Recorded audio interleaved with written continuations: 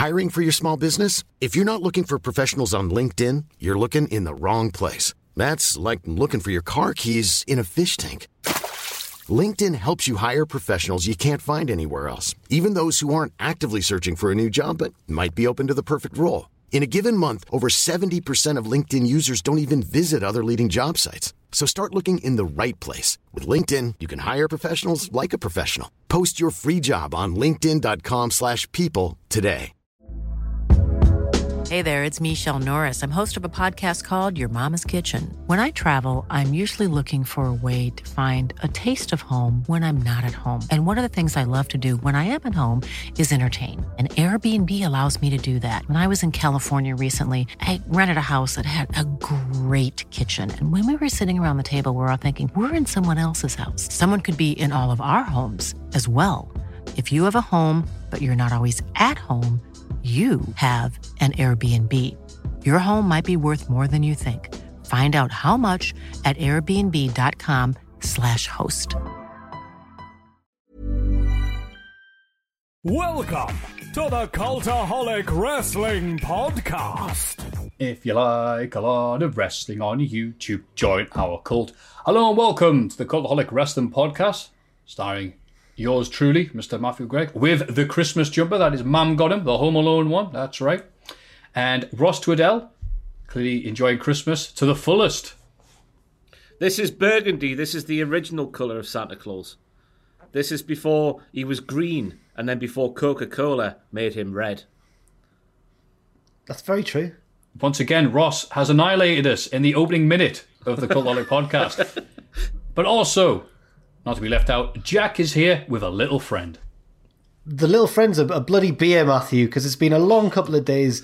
Lots of content to be produced and all that for the festive period, because when we're not here, we can't make videos, so we're doing them all in advance. Got myself a beer, but I waited to open it on camera because I've realised that in our kitchen, either myself or Owen has brought home a Cultaholic bottle opener. So that's, that's good, isn't it? And where have you bought that from, Jack? That will be available on...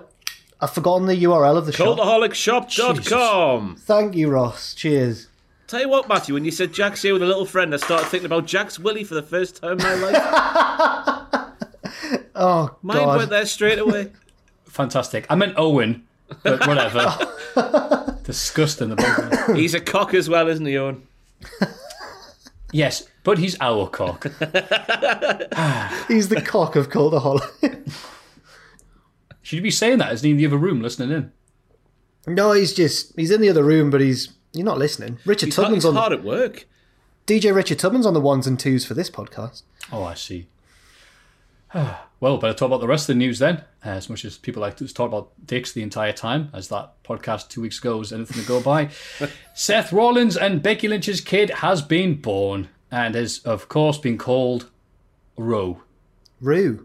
Is it Roux, is it? Roux. I've been saying Roux. So have I. Like Lash LaRue and that lass with the ginger hair. Going in for the kill. Doing it for the thrill. LaRue. Yeah. Is that LaRue, is it? Yeah, that's LaRue. That was awesome. I was going with the Jeremy Borash calling Robert Roux. Roux! So... good for them. Ryan Satin, of course, making friends on Twitter by suggesting that perhaps, possibly, Seth Rollins should swing the kid by the umbilical cord like the briefcase at WrestleMania. Not the briefcase, the title at WrestleMania. Really funny tweet. It went over well, didn't it? Went down like a cup of sick, as Josh Bell says. We've all tweeted stupid things that we've regretted, but because we've been convinced that it'll either go down fine or it'll be funny, or both. But... I don't think I've ever tweeted something quite as immediately concerning as that one from Ryan. Do you not think, though, that if someone else had said it, it would have been funny? But because it's Ryan, and we don't necessarily have anything against him, but he's just one of those people where if he says something dumb, you're like, oh, boys, let's make fun of him. No, who's really good at Twitter? If Chris Brooks had tweeted that, I'd still be a bit like... The only person who could probably get away with it is Mad Kurt, because people would just think he was being Mad Kurt. Americans wouldn't have liked it. No. But, no, Chris Brooks would have got away with it because he would have put it on a shirt. Did Mad Kurt actually get $1,000 from Ziggler? I assume if Mad Kurt tweeted it didn't happen. No, To say that. Ziggler, I forget what the interaction was a few weeks ago, but Mad Kurt was like, I want to become charge more than The Undertaker did on cameos. He's like, can someone pay me like was it $1,000 or 1,001 for something? I'm sure Ziggler must have sent him an actual PayPal. Unless I've been worked. It's potential, with it being the wrestling and whatnot. Again, Ross, sometimes it pays to be cynical. Again, if Mad Kurt said it probably didn't happen. The other news this week, Bobby Fish got a little bit of a laceration on his elbow after War Games, and also Candice LeRae, a possible broken arm, says here. As of the time I do this podcast, we don't know what it is yet. Didn't Bobby Fish say during NXT that they were reattaching his bicep to his arm? I thought he had triceps surgery. Something with his arm, yeah. Yeah, something they were bad reattaching happened. something. I thought that was his part of his procedure every time he had an NXT takeover match. I think either it's real and we hope he's all right, or they've exaggerated it to emphasise how dangerous War Games is. But either way, yeah. CM Punk says he's open to returning to wrestling, and not just for AEW, but would also consider coming back to WWE, but it would have to be for an S-load of money, which is almost surprising to hear, me being one of those guys who wouldn't, even back in the day when people go, oh, he'll be back, and me going, no, CM Punk will never return after what they did to him. CM Punk be openly going, yeah, but, quote, I feel like an S-bag, even saying that S-ton of money thing, but on the WWE side of things, let's be honest, there's baggage, right? There's stuff that's going to be worked through, so I know how you get there. I really don't. But, maybe he's looking at the likes of Goldberg and Edge and thinking, yeah, they're going to pay me $2 million, sure. Did you watch the snippet Renee put on YouTube? Because I watched it and it was very evident to me, because I'm an expert in body language and mannerisms and stuff like that. I did psychology at A-level and got a C. CM Punk's moved on. He couldn't give a toss about wrestling anymore. I know he appeared on backstage and whatnot, but the lack of enthusiasm when he was speaking, you can tell it's just like, oh, this crap again. And he swore there, this crap again. Let's just give an answer and create a few headlines. I think he's moved on. I think he's past it. He sang with more oomph. He sang a song to his dog with more sort of like enthusiasm about him. He sang a morning song to his dog, Larry. I love Larry the dog. Oh. What did he sing to his dog? I forget what it's a custom song. It's an original piece by CM Punk about how he sleeps next to Larry and wakes him up, and then Larry goes for a poop, and I don't know. It rhymed though. It was quite good. Was he a good singer? Because I remember when he did that Chicago song. Okay. No. Unless Larry He just had it coming. Oh, that went to the Chicago song. No, the Chicago song he did in Vegas to get heat. My hometown. And I wondered if he was deliberately singing badly because he was a heel to be annoying, or whether he couldn't sing. He said those notes that Larry could hear. Yeah, I reckon he was singing badly there just because he couldn't sing. Right. Yeah. If you had a dog, what would you sing to it? All of the lullabies. God, that's a difficult question, isn't it? Who let the dogs out? By the Baha Men. Would you woof at them? Hopefully they would do that bit. Oh, I'd see you go, who? You get the microphone, who let the dogs out? And the dog go, woof, woof, woof, woof. I can't have a dog ever because I'm badly allergic, sadly. But I am more of a cat person, which I know Ross is going to think I'm a soulless for that. But I just love cats. They're great. No. I've never met a cat. I thought I'd like to take you home, pal. Really? I thought that were many dogs. It's weird how dogs and cats just appeal to different people, I suppose. I find cats adorable. They're not very loyal. They don't like you as much as a dog does, obviously. But they're shifty to me. Every single cat I've ever come across, I don't know if this is just me, but they've always been very shifty and very sort of sly, not very welcoming. I've always thought there's an agenda going on inside that head against me for whatever reason. I've never got that impression with a dog. Yeah, Fair I know enough. what Ross means. You say a dog, come here. And he goes, all right. Comes over and you give a bit of a stroke and you feel good. You say a cat, hey cat, come here. And he goes, yeah, for another $5,000. It's the CM Punk of the pets world. Yeah, for an S-load of money, I'll come over there and let you feed me. Not much else happening. It's just speculation and people saying Charlotte Flair has heat and blah, blah, blah. The only other news, I guess, is Rich Swann versus Chris Bay. It's going to headline the Impact Wrestling show. It's coming up this weekend. That'll be the second time in history to go an African-American wrestler take on another African-American wrestler.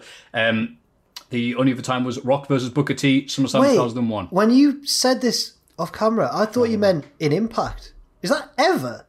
Yeah, the only one for one, they were going to do Booker T versus Lashley at, what was it, No Mercy 06, I want to say? Yeah, that'd be right. Seriously, and the they first... changed it to a 4-way the last minute, but got cold feet, so... So this is the second time ever the two African-American wrestlers have headlined a pay-per-view. That is mad. It's a fantastic commentary on the professional wrestling business as a whole, isn't it? I forget which wrestler said it. Actually, I remembered who it is, but I don't want to say who it is. But they made a good point, despite them being a wrong one. In every other sport in America that's not predetermined, it's like there's black guys at the top more often than not. Golf, basketball, baseball, there's always like loads of black guys. Only in the predetermined sport of wrestling, it's always the white guys at the top. It's like, funny that, isn't it?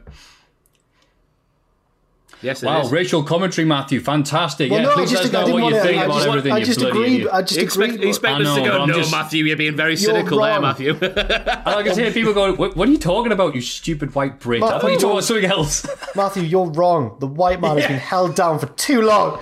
No, obviously, yes, I agree with you. It's not their fault Batista's better than them. Anyway, we'll move on before people are like, hey, all right, stop talking. Batista's half Filipino, I think, or something. He's dual nationality, definitely. Yeah. I like on the Batista DVD they put out, one bit in Triple H, Triple H comes out and goes, hey, at one point in time, Batista decided he was Filipino. Oh, Triple H on the DVD said it. Yeah, one day Batista got up and goes, I'm Filipino. No. And then goes to Virgin Batista hanging out with little Philippine people going, yeah, I'm half Filipino. And Triple H going, yeah. What?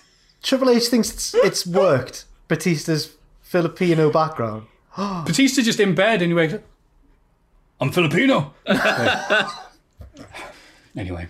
By the way, wrestling races and all the other things were like, go on. Just when you talk about the Charlotte thing, I think the implication was that Charlotte's win over Rhea Ripley and then her subsequent NXT title run has caused heat between the creative staff in NXT and in main roster WWE. I think that's what was being said. Yeah.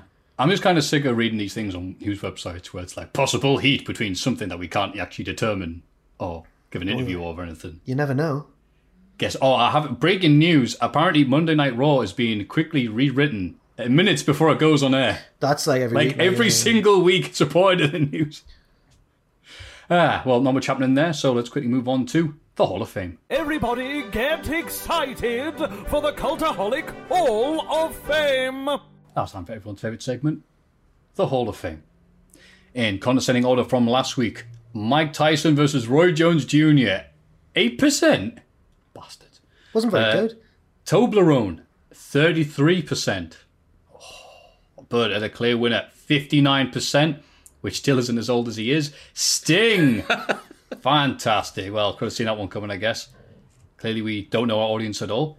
And it's funny, actually, though. Isn't our demographic like much younger people than us? Do we know sometimes our demographic age? Yeah. That's how mixed. great his reputation is. The majority of people voting on these things weren't around for Sting's golden years, but he has that reputation, that big uppedness. We have some older viewers. Yeah, we'll have to have a look at them because they're on the back end on YouTube, like who watches where and how old they are. But then again, on YouTube, I don't know if you lads did this, but when you were under 18, of course your YouTube account said you were 18, so you could watch all the naughty videos. Aye. Yeah. So maybe it's not very accurate. But I'd be interested to see. It's like in Monty Python Life of Brian, you go, are there any kids here? Yeah. No. So, yeah, well done, Sting. And I imagine that was you, Ross, who picked that last time. It was I. Oh, fantastic. You get to go first then. Wow, what a bloody privilege. I was in Morrison's again on Tuesday night in Biker. I thought I'd go back at the scene of the crime. The crime that was a man shouting at me in the midst of a very busy self-checkout service area. And I couldn't believe my eyes. I walked in, and in the Biker Morrison's, you've got the meal deal section at the very front of the shop. And I was thinking, quite fat. I can't be asked to cook anything for tea. I'll get myself a meal deal. And there was a guy there perusing, having a browse at the sandwiches. And you'll never guess who it was. Oh my word! I can't. I'm on the edge of my seat. It was Can I have a guess first? Go on, have a guess. Go on. Then. Was it Norberto Solano? It wasn't Norberto Solano. There was no trumpet in sight. Matthew, I was going to say Norberto as well, so I'm out of ideas. No. No, I think Ross is going to say that it was the guy from last time he brought up the story. It bloody was, Matthew. No. It was insert name here, Irish man who shouted WTF moments, King Ross, what culture, as loud as he could in the self-checkout service at Morrison's. But this time he turned around and he was like, "Oh, Ross, how you doing?" And I was like, "Yeah, I'm not too bad, pal. How are you?" He's going, "Oh, I think you must have been a bit busy last time. I didn't get to speak to you." And I was like, "Yes, that was the reason. Yes, that was definitely the reason. Yes, it was." And then we had a nice little conversation. So I felt terribly bad about the first interaction. And he also said, he confirmed that he doesn't watch Cultaholic, because he said Jinder winning the world title was the final thing for him. It was the final straw, so he stopped watching wrestling. And I got his cousin blocked by JBL, because JBL mentioned me and him in a tweet, and JBL blocked the cousin because of that, because they mentioned me in the tweet, which I think is harsh on JBL's part.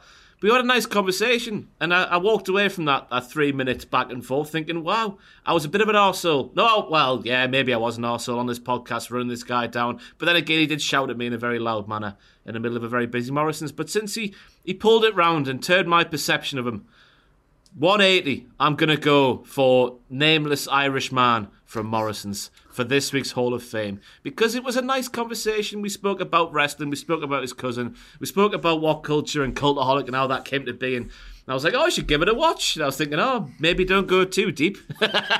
See me running you down, but yeah, it turns out he's a nice guy, and I hope I run into him again when I go back to Biker Morrison's.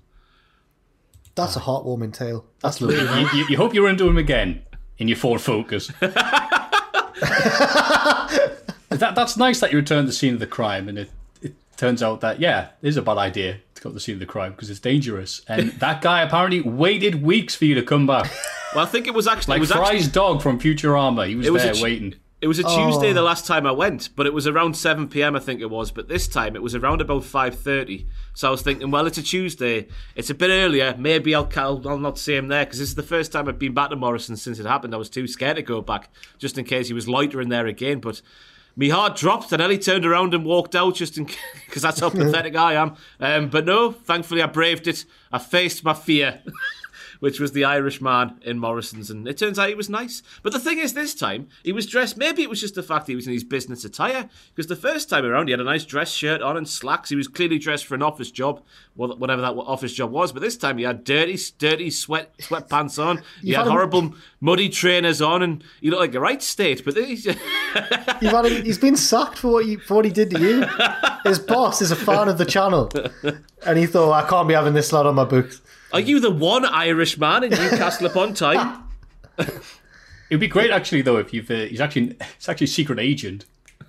He's like, this Irish man is dressed like this, and this. There's people in the KJB listening going, we found him. Biker Morrison's, the guy. That's very heartwarming, Ross. In a completely non-cynical way, it's actually nice that you had that, that bit of trauma, and instead of going, never go to Morrison's Biker again. You went, no, sod it. I'm gonna face my fears and do it and get over that. Are you being sincere here or not? I'm genuinely. I know I have one tone and it's miserable, but I'm being genuinely hand on heart, trying to be serious for a second. Well, as best as I can. It's nice that you went, all right, I don't like those situations, and I know maybe if the same thing had happened to me and I felt a bit upset about it, I would struggle to go back to that exact same place, the exact same situation, in case the exact same thing happens again. And would you believe it? It did. But you have, mate, and that is a very strong way of overcoming trauma and things like that. So I'm glad that you've come out of this feeling positive and not scared anymore.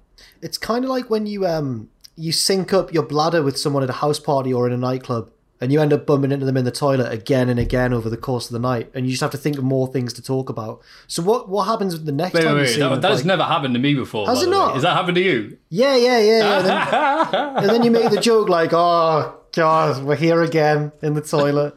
People will think that we're together. What? Yeah. That's not... And they're like, yeah, what a coincidence. What's Pachiti like?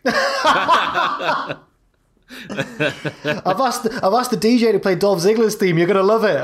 Cheers, pal. Thanks, mate. Cheers for that. We've got to hold on to what we think Roman Reigns will smack. I miss that. I miss last time I did that was February. No, but I miss nights out. I'm not being on one for. Oh God. Anyway, I like that story. I like that story, Ross. But what's gonna What's the conversation going to be if you see him again?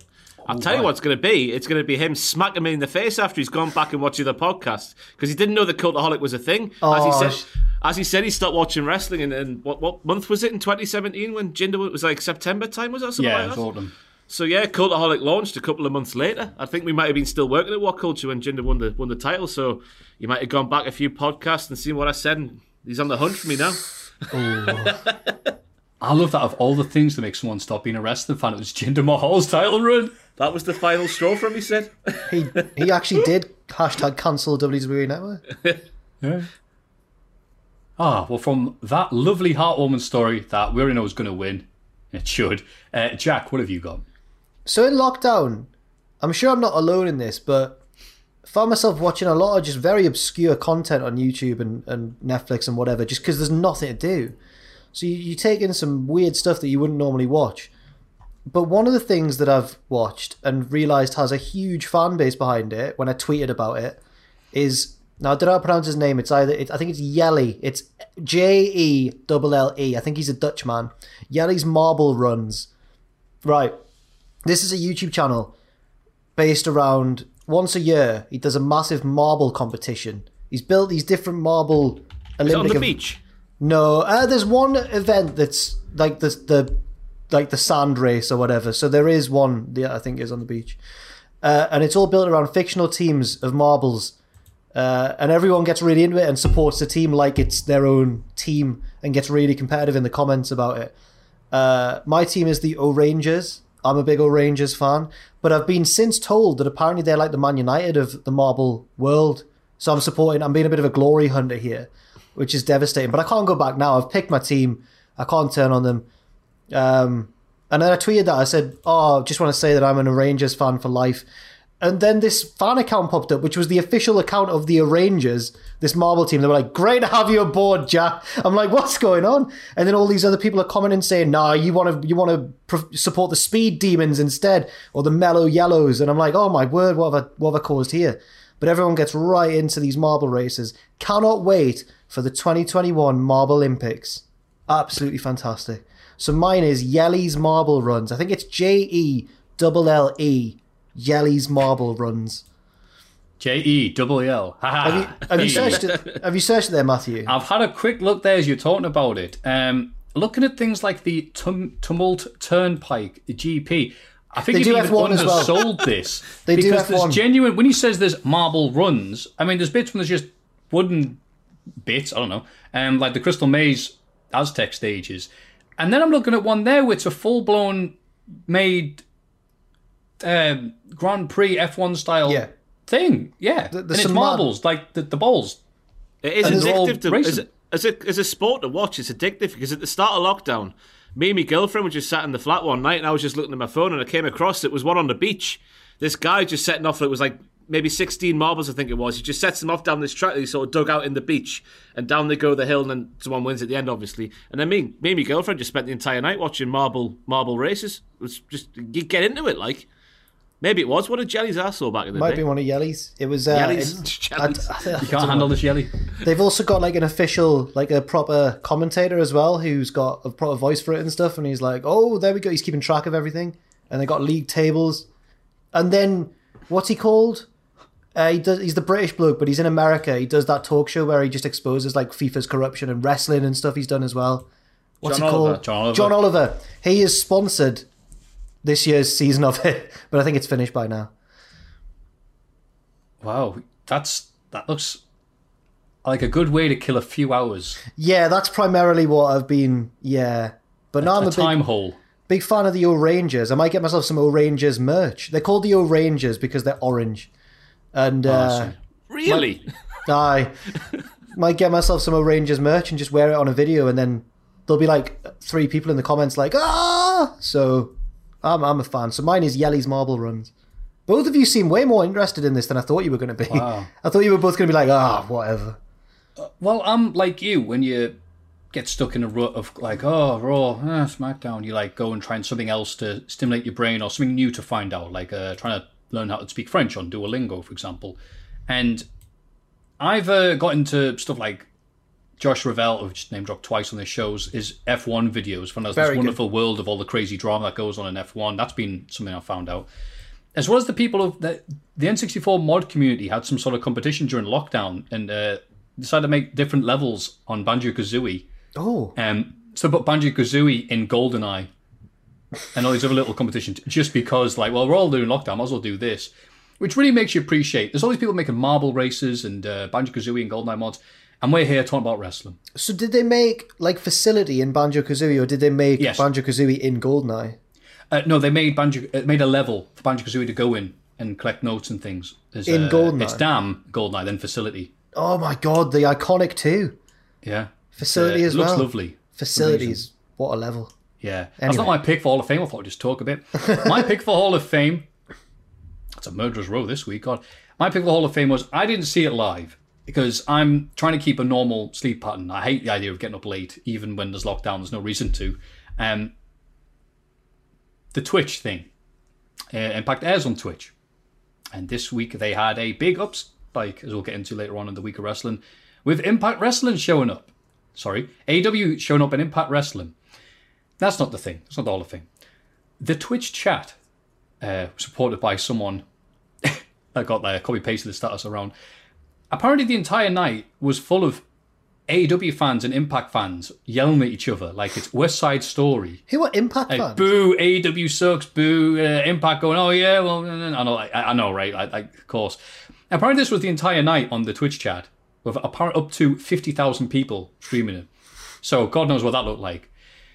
And then during an advert, they all quieted. They all had an armistice, like we're having at Christmas thanks to Bojo.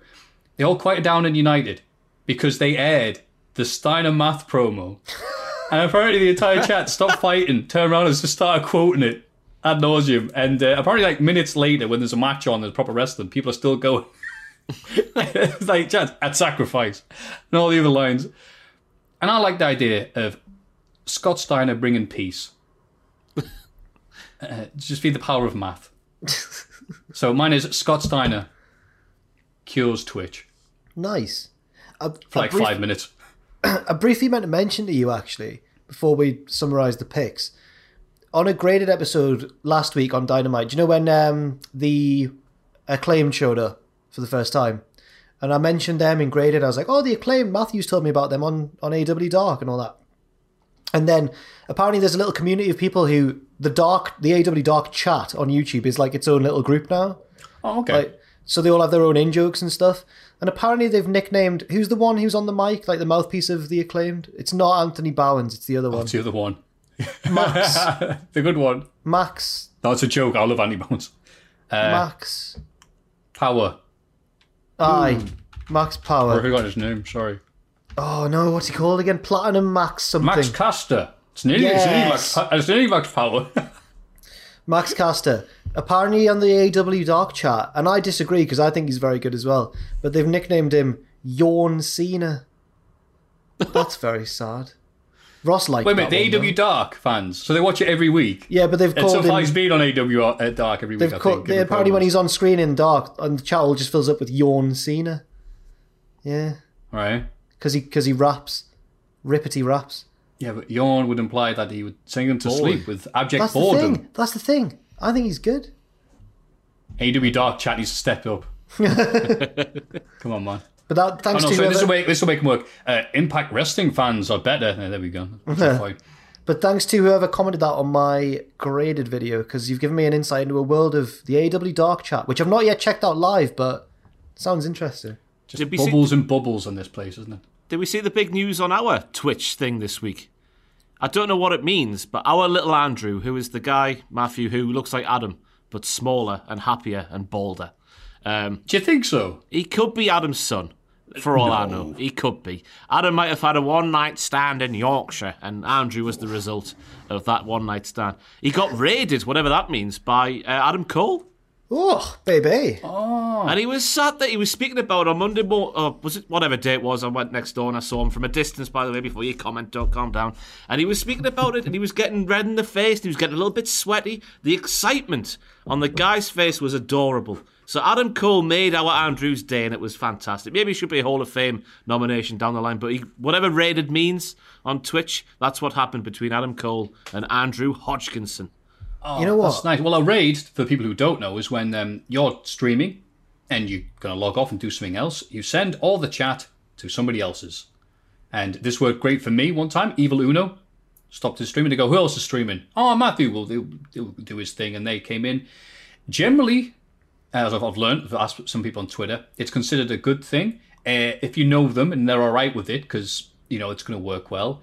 Sometimes it doesn't go too well with people. Apparently, Pachidi they closed their stream one time and they bothered poor Kip Sabian.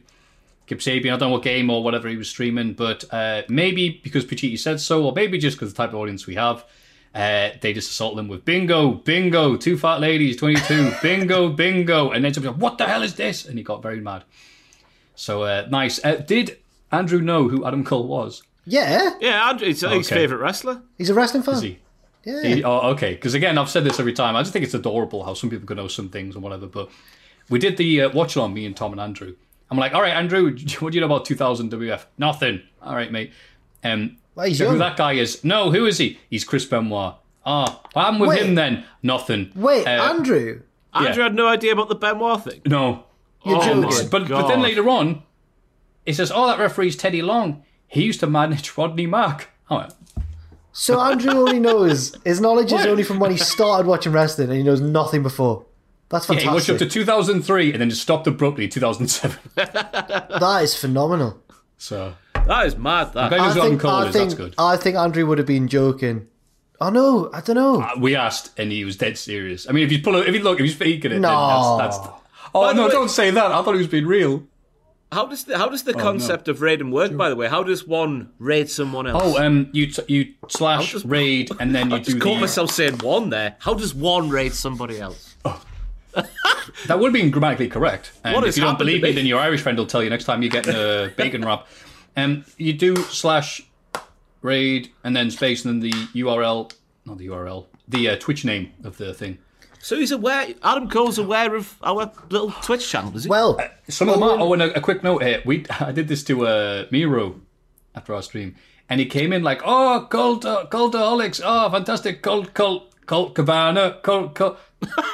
Oh, Culto! Oh, sorry. No, that's not you, is it? Cult. Oh, I'm sorry. No, I don't know who that is. No, I don't like Botchamania. I don't like Botchamania. And I was just like, all right, fantastic, Miro. Have a good stream. What were we saying, Jack? there was a bit of background that Owen told me. Apparently what happened was that Adam Cole was doing it back as a kind gesture because Pachidi had raided Adam Cole after one of his streams. And Owen said that he watched the clip to see Cole realise that we'd raided him because Pachidi does numbers on Twitch, Matthew. He's very popular on Twitch because he's silly. So he was doing one of his bingo streams or whatever, and then raided Adam Cole. So like hundreds of people joined Adam Cole's stream. And Owen says that Cole's reaction to this was a little sly smile and then Cultaholic. So apparently Adam Cole was like just doing the scratching our back after a nice gesture by Pachidi. But it was Andrew on stream. Yeah. Lovely moment for him. Isn't that nice? It's Christmas. Yeah. Oh, speaking of cooperation, I did that to Triple Jump. And they were like, no, they weren't. No, we're very nice now. And in fact, I've got a video coming up with them soon, and I can't wait for it to come out. And people are you doing Are you doing that series? What this game means to me? Exactly, I am. Don't reveal what the game is. Oh no, I mean that's half the appeal. So I can't wait for that to come out. But I think because they asked me to do one of those videos, and I watched a few of them, and I was like, I just don't have that connection, lads, with any sort of game. So I was like, I can't do it. I just felt like an arsehole because I think everyone who works here who's on camera has now done one. Or yours is coming out soon, Matthew, obviously, and I'm the only one. But I haven't got that deep connection with any game. I used to play them because I was bored. That would be my video, 3 seconds long. Fair enough. You know what? You should do that and do great numbers. Hi, I'm Ross. I like Champ Man. Cultaholic. Football Manager nearly made me fail uni. End of video. Well, that was a nice, long, productive Hall of Fame segment to go over them because you may have forgotten them, like I have. Ross has the return of the angry Irishman from. Angry's not the word. Excitable, we'll go with the excitable Irish man from Morrison's and Biker. How bad is that going to read if you look at it the first time going, what? Why is Irish being so important here? It's like, well, to distinguish from the other excitable people at Morrison's, of course. Jack's is Marble Run. Should we say Marble Run or Yelly's Marble Run? Yelly's Marble Runs on Yelly's YouTube. Marble Run. And mine is Scott Steiner bringing peace to the Middle East via Twitch. It's anyone's game this week. It's anyone's game. Well, I'm interested to who wins. But how can you vote for one of these? Oh, don't worry, I'll let you know right now. Please go to patreon.com/cultaholic and place your votes. And now. This is This Week in the Wrestling. It's this bloody week in the wrestling. This week in wrestling. Start off with SmackDown, because it was on a Saturday. Roman, Heyman and Jay are in the ring to start the show, but they're cut off by Owens. He says he doesn't fear Roman and challenges him to a TLC match. A TLC. Well, that makes sense. And Roman accepts. They also set up a tag match for the main event. Later, Otis bumps into Kevin backstage and becomes his partner. Ooh. Bayley faces Natalya, but is preoccupied with guest commentator Bianca Belair. Natalya wins with the sharpshooter. Now, this can't be right. This can't be right. I'll check again. Bayley loses to Natalya in the sharpshooter. I've got it in my head now, Matthew, that Bianca Belair missed her cue. Because there's no way in 2020 that Natalya beats Bayley clean. And I know that Bayley's, I think she's on a 9-match losing streak currently, which again makes no sense whatsoever when we're building up Bianca Belair to feud with Bayley. Then maybe she beats Bayley, and it means something because Bayley held the title for 7 million years. But she's lost 9 matches in a row now, with the latest one being to Natalya clean, and it makes absolutely no sense to me whatsoever. And I like how we've, at the start of the SmackDown review, by the way, we've skipped over the positive bit and we've focused on the negative bit. Or maybe I did that. The way we like it here, positivity land. But we'll be coming to the positive bit at the main event anyway, because that's how all SmackDowns start off, don't they? So, yeah, I think this must be, surely, setting up Bayley goes crazy after losing, and then she becomes Super Bayley or something. Maybe. Hopefully. It just doesn't make much sense, does it? No. Why would you knock Bayley down so far when you've got this brand new world beater on the scene called Bianca Belair, who needs a big victory to her name against somebody notable like Bayley? But when she beats her, when she's lost maybe 10 or 11 in a row by that time, by TLC comes around, does that mean as much as it would have? Who are you to doubt the booking of formerly great NXT people on the main roster? I'm a man. Rhea Ripley has words for you, Ross. I'm a man who tried and failed to be hired by WWE, Matthew. Oh, what happened with that? I didn't fill in the application properly. There was a bit. Well, that's obviously the only reason I didn't get hired. There was a bit at the end where it said, like, please fill in your email address and this, that, and the other, so we can contact you to let you know. And I didn't do that bit because I thought I've plugged my LinkedIn in. I've got all my contacts on there. What more do you need? So I just skipped over that bit and I didn't hear back one way or the other. And I tried to ring up and I got to the voicemail service and I couldn't get through to Vince McMahon or Triple H. This close, ladies and gentlemen. But hey, you're here though. I know. Yay! I was ready to go, Matthew. I was ready for a new challenge. I'll see you in America, Ross. See you there. No. Vince is Dude, what if Andrew comes in and he doesn't say anything controversial about any of the wrestlers because he literally doesn't know them? Is Chris Benoit here? It's like, no, Andrew, no. Imagine though, living a life like that where you had no idea what Benoit did. I don't believe it. Amazing. I don't believe it. Working in wrestling. I don't believe it. I don't think he has. I think he's taken us all for a ride. Look, if I'm getting worked by him, then more fair play to him, because I don't know him well enough to know if he's fibbing me. So anyway, we'll pretend that he is. Moving on, we get a Pat Patterson Memorial 6-man tag. Not sure how that works, but let's go for it. Big E, Bryan and Mysterio versus Zayn, Nakamura and Ziggler.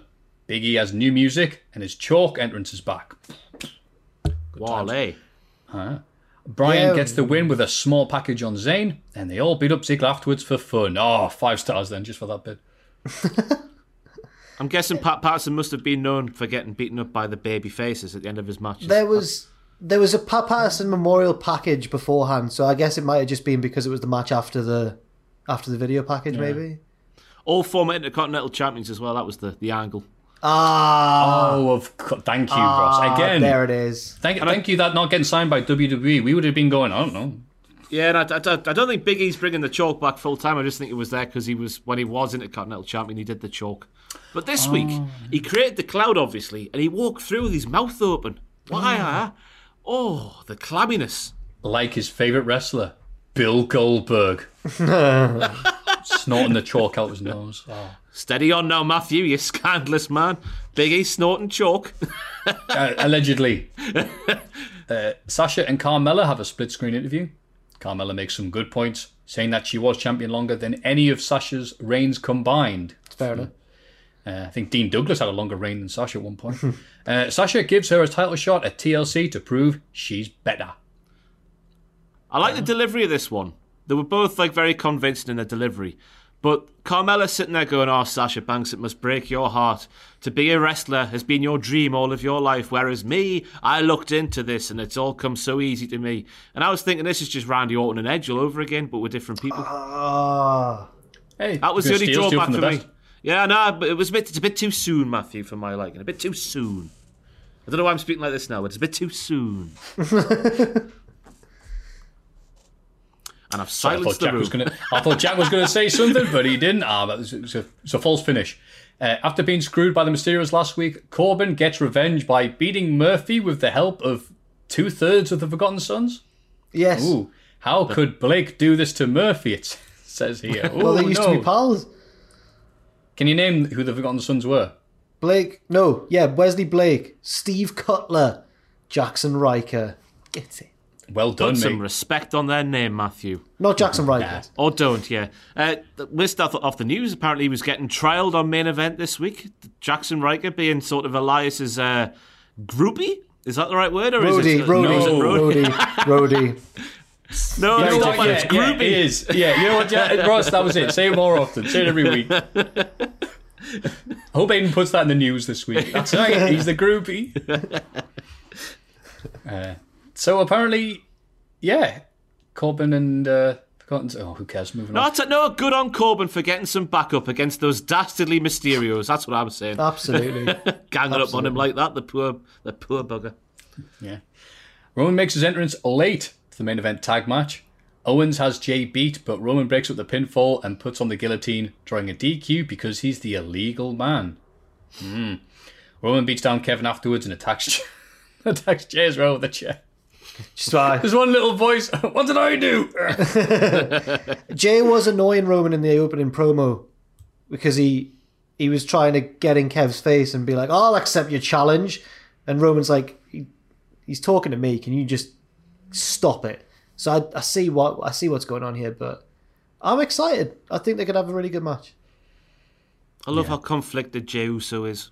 One segment he seems to be fully on board, sitting on the side of the table with Roman at the top of the table. Another segment he seems to be sick of this SHIT and he's ready to snap. And we've got to shout out that line from Roman Reigns to Kevin Owens in the opening promo, which it feels weird doing it because we just shot the Culties before this, where I did it there in full as well. I'm going to do it in full again now. Do you want me to do it again in full, or should I just leave it? Yeah. No, do it. Go on. Oh, I feel bad now. I feel do the thing. Do the thing. Do the Raw. That was Kenny Omega reference, wasn't it? I like that one. Thank you. Yeah, Roman was in the ring running down Kayla Braxton for blowing a big shot at interviewing him, and then when Kevin Owens comes down, challenges Roman Reigns to a fight, Roman's like, he starts sort of like being nice to Kayla Braxton, saying, "Kevin, I'm a gentleman. There's a lady in the ring. Grow up." And that was the highlight of SmackDown this week, once again, was Roman Reigns just being, I don't know how much better it can get week on week on week, but the smarminess of the guy, there seems to be no bounds to it. I think if you do get signed by a larger company for much more money, we should just copy-paste you saying, the highlight of SmackDown this week was Roman Reigns. You'll be right for the next 6 months. That was one of the... on the writing team, they have to have people who sort of keep track of consistency.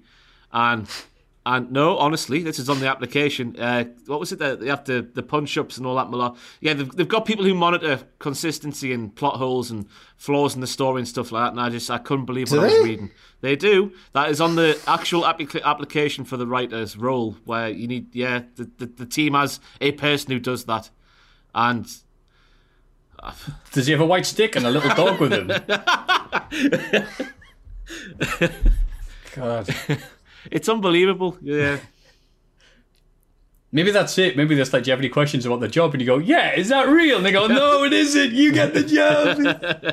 And by the way, having an understanding of storylines and the WWE, like, you know, the product and everything involved is just a plus. It's not a requirement. Oh. And I think that's where the issue is, maybe. That the fact it's not a requirement to understand the wrestlers and the wrestling. It's just a plus. You watched it before? Oh, you have you? Oh, come on in there. It makes a lot of sense. Yeah. I mean, they want to recruit people who've never had an interest in wrestling for wrestling, like athletes rather than, you know, wrestlers. So, yeah. Who can you get on Cameo to pretend to be your spouse? That'll make them go, oh, wow, maybe we'll get them on the show. That seems to work all right. Gilberg. Was spouse the right word there? Maybe not. Partner? Oh, you did mean it. Okay, I thought you were trying to say like relative, like you're the son or daughter of someone. Oh yeah, that'll work as well. Yeah, sure. Okay. Whichever works, man. Gilberg's me wife, he's me husband, he's me dad, whatever. Just gives a job. Moving on. NXT War Games 2020. War Games! I was going to say I didn't give that anywhere near enough the respect it deserved. Jack, what was the name of the show? I'm really tired. I was really pleased when Ross did it because I was like, oh, thank God, I don't have to do it. Okay. War Games! No, not very We need to do it in a circle like they did on that video. Do you see that video on social media this week? Yeah, where everyone and did they it showed it on the show as well, so it was nice. It was terrible. Yeah. They're really running that in the ground now, aren't they? So we might as well get in there. Come on, guys. Let's put them to shame. Matthew, you start. Okay, guys. War Games. War Games. War Games! This Sunday. So much fun. Black Sabbath. War Pigs. War Pigs. Show started with Team Candice, Candice LeRae, Dakota Kai, Raquel Gonzalez, and Toni Storm, defeating Team Shotzi, Blackheart, Ember Moon, Rhea Ripley, and Io Shirai in a War Games match. It was good. It ticked the boxes, but by the standards, the lofty standards, I guess, of War Games and what has happened previously, this felt more like they decided they were going to have 2 War Games matches, and they booked around that rather than having like, real legit mega heat. And in fact, they gave just as much build in the package in the video for this match to the tank that Shotzi was building, which was very impressive. Chaos 3, we called it, coming out and doing its little thing at the entrance. Then they did the actual feud of the match. So there was steak here, but not much sizzle.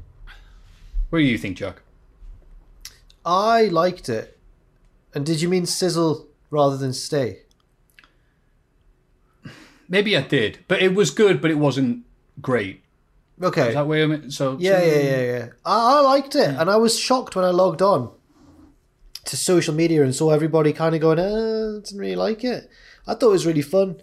Especially when they started... Yes, it was spotty and stuff, but especially when they started doing crazy stuff like Io Shirai putting a bin on her head and jumping off the side of the cage. That was crazy. And I really liked Ember Moon's eclipse onto... I think it was Dakota, maybe? Onto 2 upright chairs. That was a cool moment as well.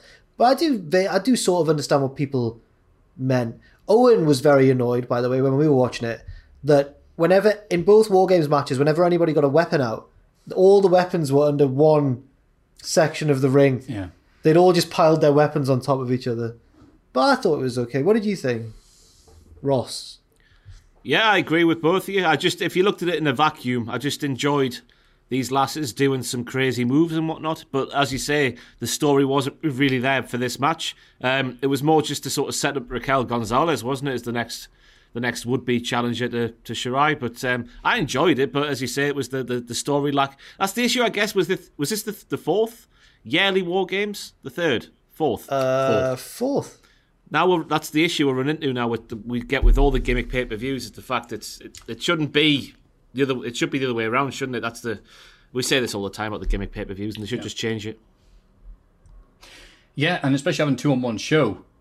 Like last year, I remember them pulling off because they had the angles and mid-turns and everything else like that, so it worked. This was good, but again, I think I'll just reiterate, thinking me crapping on the women, which apparently some people think I'll do every week or something, but no, it was good, but the fact that there was 2-on-1 show is already much of a muchness, and Io Shirai was outstanding in this, and I think she was probably the highlight of the match because they tried to get in the match, they stuck the cage, so then she had to put a bin on her head and jump off. Not sure the logic there, but hey, spot. It's just the fact that, they set up because it was that time of year, and they could have done this match probably been better if it just been a big old, like, 1, 2, 3, 4-on-4 match. So it was good. I'm not being negative. Raquel got the win, so there was a point of it, I suppose. She pinned the champion, so she's being set up for a push. Yeah, there you go. Yeah. And Tommaso Ciampa defeated Timothy Thatcher. Oh, a lot of meat, a lot of pounding here, like, look at that meat. Timothy Thatcher's little cauliflower ear popping open. How did that happen? I missed how it happened. I just saw the blood there. I think he just sneezed. It was one of Ciampa's running little bicycle knees, I think. And it popped his cauliflower ear. The old knee brace. It did, and I was so enjoying this match. I was like, yes, look at this. Different style of wrestling, not just doing the usual stuff. And Timothy Thatcher didn't win. It happens sometimes in life, Matthew. It's how you bounce back from this sort of adversity. That's what matters. Stay strong, my friend. Oh, you're right. I'm going to have to go to Morrison's next week. What I will say to Matthew is that it looks like the feud's going to continue, because after the match, there was a big old stare down. So there's hope yet for Timothy. I was thinking we were going to get together and be tag team partners. I thought that's the way it was sort of like, oh, you're quite good actually, and I'd quite like to fight with you rather than against you. I thought that's what they were trying to do there. But, they might, because stuff happened on NXT that we'll talk about, I suppose. Yeah, he came up to him in a statement and went, "I like your poetry." Oh no! Anyway, any other thoughts there, lads? Jack, I enjoyed it a lot. It was really good. A different variety on this card. That match, a different feel to it. It was nice. Good. I like variety on NXT. Dexter Lumis defeated Cameron Grimes via submission in a strap match. No more strap matches. No more. Bored of them. How many have we had this year? There's been at least 2. There was Brian and the Fiend at the Rumble. Oh God. There was was there one in AEW? I'm imagining Dog collar match was similar. Yeah, dog collar was similar as well. It hampers them too much, and they can only do so much in the match. Now I'm just bored of them. Don't want to see. Why don't we invent a 4-way strap match where there's like 4 branches of the strap coming off? That belongs on that thing Chegwin used to host back on Channel 5. What was it called? Naked Jungle. It's a knockout. It's a knockout, right? I thought you meant Naked Jungle as well. No, mate. it's a knockout. I think that was Channel 4, wasn't it? Of course it was. Getting his willy out on Channel 4, what the like.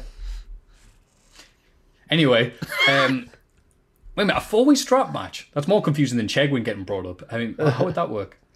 There'd either be a circle or one attaching bit in the middle and 4 straps coming off it. I don't know. God, that'd be terrible. I hope they do it. I hope they do it, mate. That's a great idea. I swear, this match felt longer than the War Games opener for me. It was too long. Yeah, this is the type of thing you think would be like, all right, a good 5-minute match. But guess what? NXT criticism. Every match on this show went way too long. And this especially. Again, sound like a negative Nelly, but yeah, variety, yay. And then they give me variety. And I'm like, variety, but not this. No. Yeah. At least Loomis is able to walk around, I guess. So. Well, strap matches. But when years ago, when the setting was right, there was a proper blood feud and the heel was trying to get away. Yes, I understand it. But today, the way they're set up and the way they're executed, I know they're obviously hampered because they can't do the gory stuff they used to do back in the day. But just let it go. If you can't do it like to justice like they used to do back in the day, do it. But if you can't, I just don't think they're good. I don't know if that's just me. I don't like them. Fair. Yeah. I feel passionate about it. Yeah. Johnny Gargano defeated Damian Priest and Leon Ruff to get back his NXT North American title. It's an interesting 3-way match. I think Leon Ruff got to show off some of the stuff he's able to do because God, one of the rare times I've seen a promo package before a match take me more out of it. Like, I was less built up for this than I was before. Because Leon Ruff's just like, I won. Smiley, smiley, smiley. Hello, I'm a good guy on WWE. Hi. You know, I'm like, oh, I hate you. I hate you so much. I hope Damian Priest splits you in half like turkey. And no, they started wrestling. His little stuff that he does, the turning stunner, I think he did. At one point, and a bunch of other stuff he did. I went, wow, Leon Ruff's really cool. This will be his coming out party. Then he lost. Yeah, I thought he was going to win. I don't know what happened. Yeah. And then we had a bit at the end where Austin Theory returned. A comeback we've all been waiting for. And he dared. He, of all people, desecrated it by taking his mask off and going, it was me, Austin. It was me all along. I'm like, no. Do you see what he's done there? He's gone, it was me, Austin. Austin. Yeah. Aye, we know it was you, Austin. All right, yeah, NXT. So, Jack, what are your thoughts on this? Because you love Gargano. What? No, stop it. No, I don't. I feel like I'm in primary school when someone says, you fancy her. No, shut up, man. I enjoyed it, but I enjoyed the first, 2/3, but then the ending, I was a bit more like a lot of the matches, I think if it had been 5 minutes shorter, maybe, it would have been great. But yeah.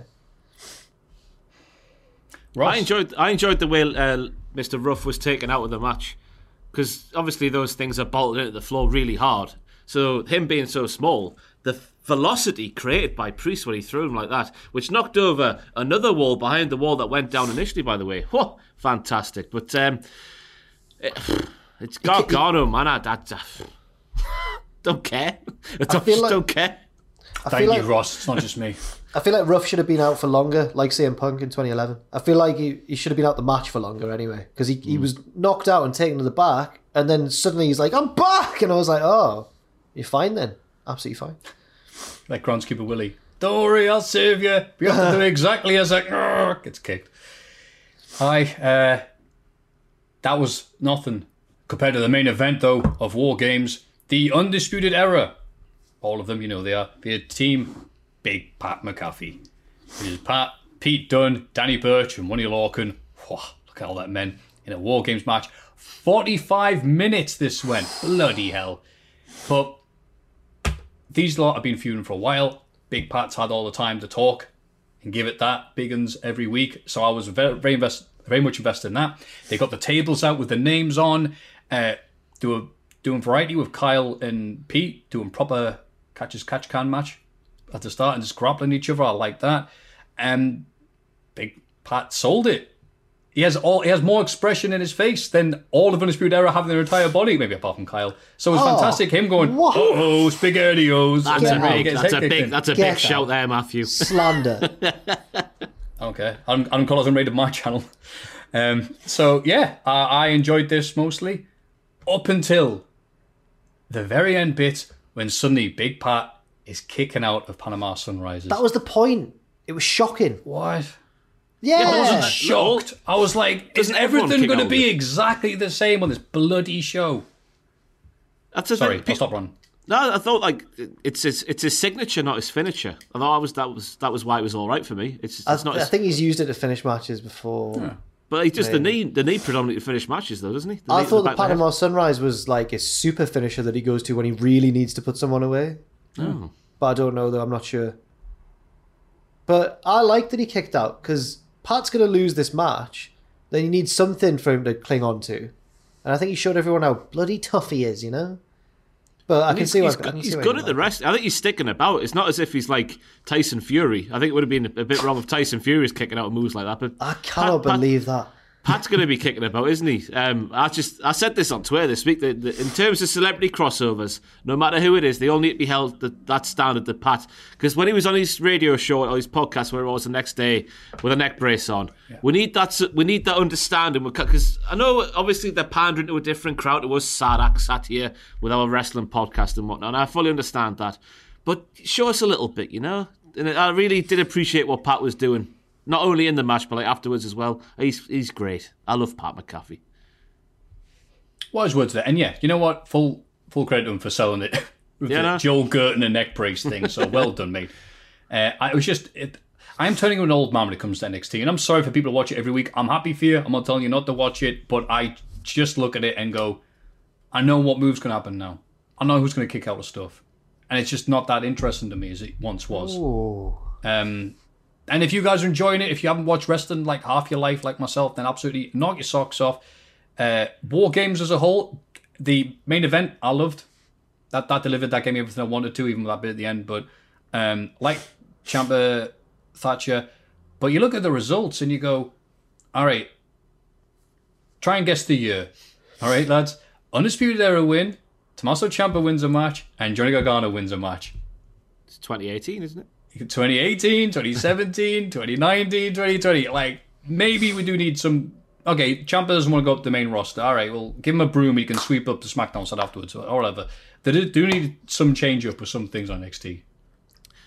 Because they have tried different stuff, though, because I wonder what War Games would look like if Karrion Kross didn't get injured or something like that, you know? Mm-hmm. Maybe they've been forced to go back to the people they know to fill the more prominent matches on the card. Oh, yeah, you know what, Ross? I completely forgot that Karrion Kross got injured as soon as they started pushing him.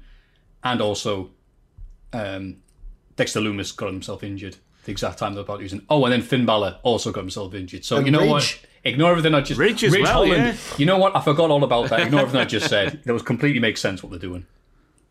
No, I'm just whether that's their initial plans or what, because I guess it is a thing that them having the same people at the top of the card. I guess it is an issue that needs sort of addressed. We do need more new faces at the top, but then again, they have had. I don't know how. It's a balanced argument there, Matthew. We've raised there. I think. Yeah. Any other thoughts on War Games?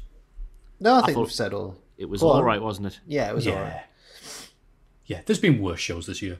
Monday Night Raw. Look at that segue. Orton opens the show, but it's interrupted by Bray in the Firefly Funhouse. It's part of the build to Orton versus Fiend at TLC, but Randy wants a match against Bray tonight, and Bray accepts. Highlight of this, even though I do like the Firefly Funhouse bits, probably keep me going as a Fiend fan, was they cut to the arena, and this has been something that I've laughed at and many other people have laughed at. They used to show this, for some reason, when they had crowd in, to show people watching the screen going, ooh, look at that. This time they did it, and instead of like other weeks when they've shown the monitors watching it, which they show, right, this time they showed Randy, and he's got his back turned to it. Like, he wasn't even watching it. Which I thought, okay, that was good. That was a nice touch. I honestly don't know what you say about this in terms of speaking about it. It's a thing that happened. The main event happened later, so... Exactly. Asuka faces Shayna. Is about to get the Asuka lock, but Nia attacks Lana on the outside to distract her. Lana reverses a powerbomb attempt through the announce table, would be number 10, which distracts Shayna enough to get rolled up by Asuka. I cannot believe this was... Imagine saying back in February when Shayna Baszler was beating everybody inside the Elimination Chamber that Shayna versus Asuka. And I was thinking, when I saw that match promoted at the start of the show, I was thinking, right, there'll be shenanigans straight away between Lana and Nia, and we'll bugger it off, and then we'll go back to it at a big pay-per-view. But no, we saw a lot of wrestling between Shayna and Asuka. Just imagine going back to February and saying, right, Shayna versus Asuka will be showcased on just a throwaway Raw for the first time. And it's just a beggar's belief how Shayna's been just shafted right down the card and saddled with Nia, and it makes you sad. And is Asuka still the Raw Women's Champion? Yeah. She is, yeah. Well, why is she in the tag division with Lana? I know. They've made a right balls up with this completely. I just think it's the women's tag team titles. I think they're just something that they don't have any stock in at all. I just think they need to go. We've tried it. The company obviously don't have any sort of they don't want to put any emphasis on it, do they? I know it's the big feud at the moment, but it's just because the people are just... Nia and Shayna aren't a tag team. Asuka and Lana aren't a tag team. They're all together at the minute. Let's do some things. There's nothing there. Is there? Is this just me being dramatic? No, I totally throwing agree. the toys out the pram? No, I think you're right.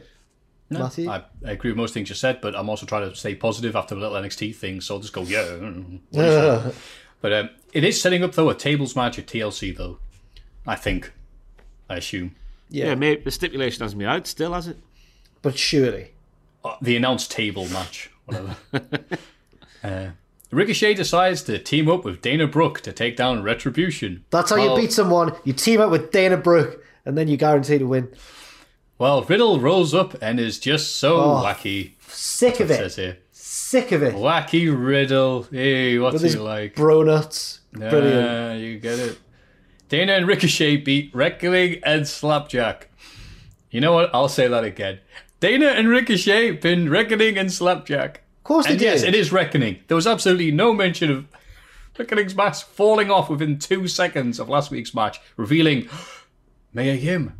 So I guess let's pretend that they're different people. She's Reckoning now. It was reinforced this week, though, because she got one hell of a slap by Dana right at the start of the match. It didn't come off, and it fell off for way less last week, which made me think it was supposed to happen. But obviously not. It was obviously just a mistake. Yeah. I think that are they hinting at splitting up Retribution already with this Ali getting angry malarkey? Possibly, yeah. Hope so. Yeah. So we were really worried, weren't they? Like, oh no, Retribution are going on a winning streak. Matthew's 5 of it might be at stake. Oh no, it's all right, lads. They're back to losing. It's all right. That 5 is safe. That 5 is safe with me. Or it will be when Pacitti gives it to me. I was going to say, you need to collect that. God. I know, but like Pacitti is now fully immersed in the world of Impact. He doesn't exist in reality now. We haven't seen him in a year. I think he's like the lawnmower man. He's just actually living in the computer. Anyway, where we at? Riddle tries to also be friends with Jeff Hardy. Jeff loses a match to Lashley, and Riddle helps him out afterwards. I like that match between Hardy and Lashley. They were going to be the Hardy Bros, according to Riddle. Broetry in motion. Broetry in motion. Broetry, yeah. Do you want my donuts? Like, spare me. Even Jeff Hardy's like, no. Yeah, even Jeff was like, that's a bit too out there for me, to be honest. I don't think it's that bad, me. No! I think it's fine. I got a little chuckle when he was speaking to AJ Styles last week, saying you remind me of my pet rabbit. I think that maybe... Was this because you wanted to be employed by WWE? No, it's 'cause I love that bit with the rabbit that you did on Raw. Because I feel like the character of Matt Riddle, right? Maybe it's because... Who? Well, Riddle, sorry. Thank you. When you see him... The thing I always went back to when I thought he was brilliant was he was in the Progress Super Strong Style 16 tournament, and Trent Seven cut a vicious promo on him to start the match and was like, oh, you didn't really cut in the UFC, did you, mate? And was like making weed jokes and stuff. Just tore him apart. And then Riddle came out and kneed him in the face and won straight away. And I was like, oh, God, who's this guy? This is fantastic.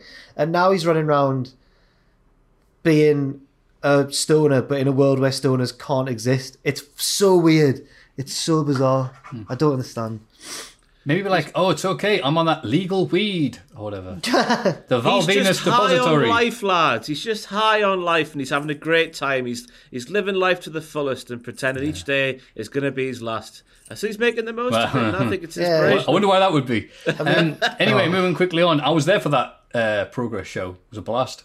That was the main event, by the way. That was the main event? Yeah. 5-minute promo from Trent talking about, you suck. You can't get employed by WWE because you smoke that much.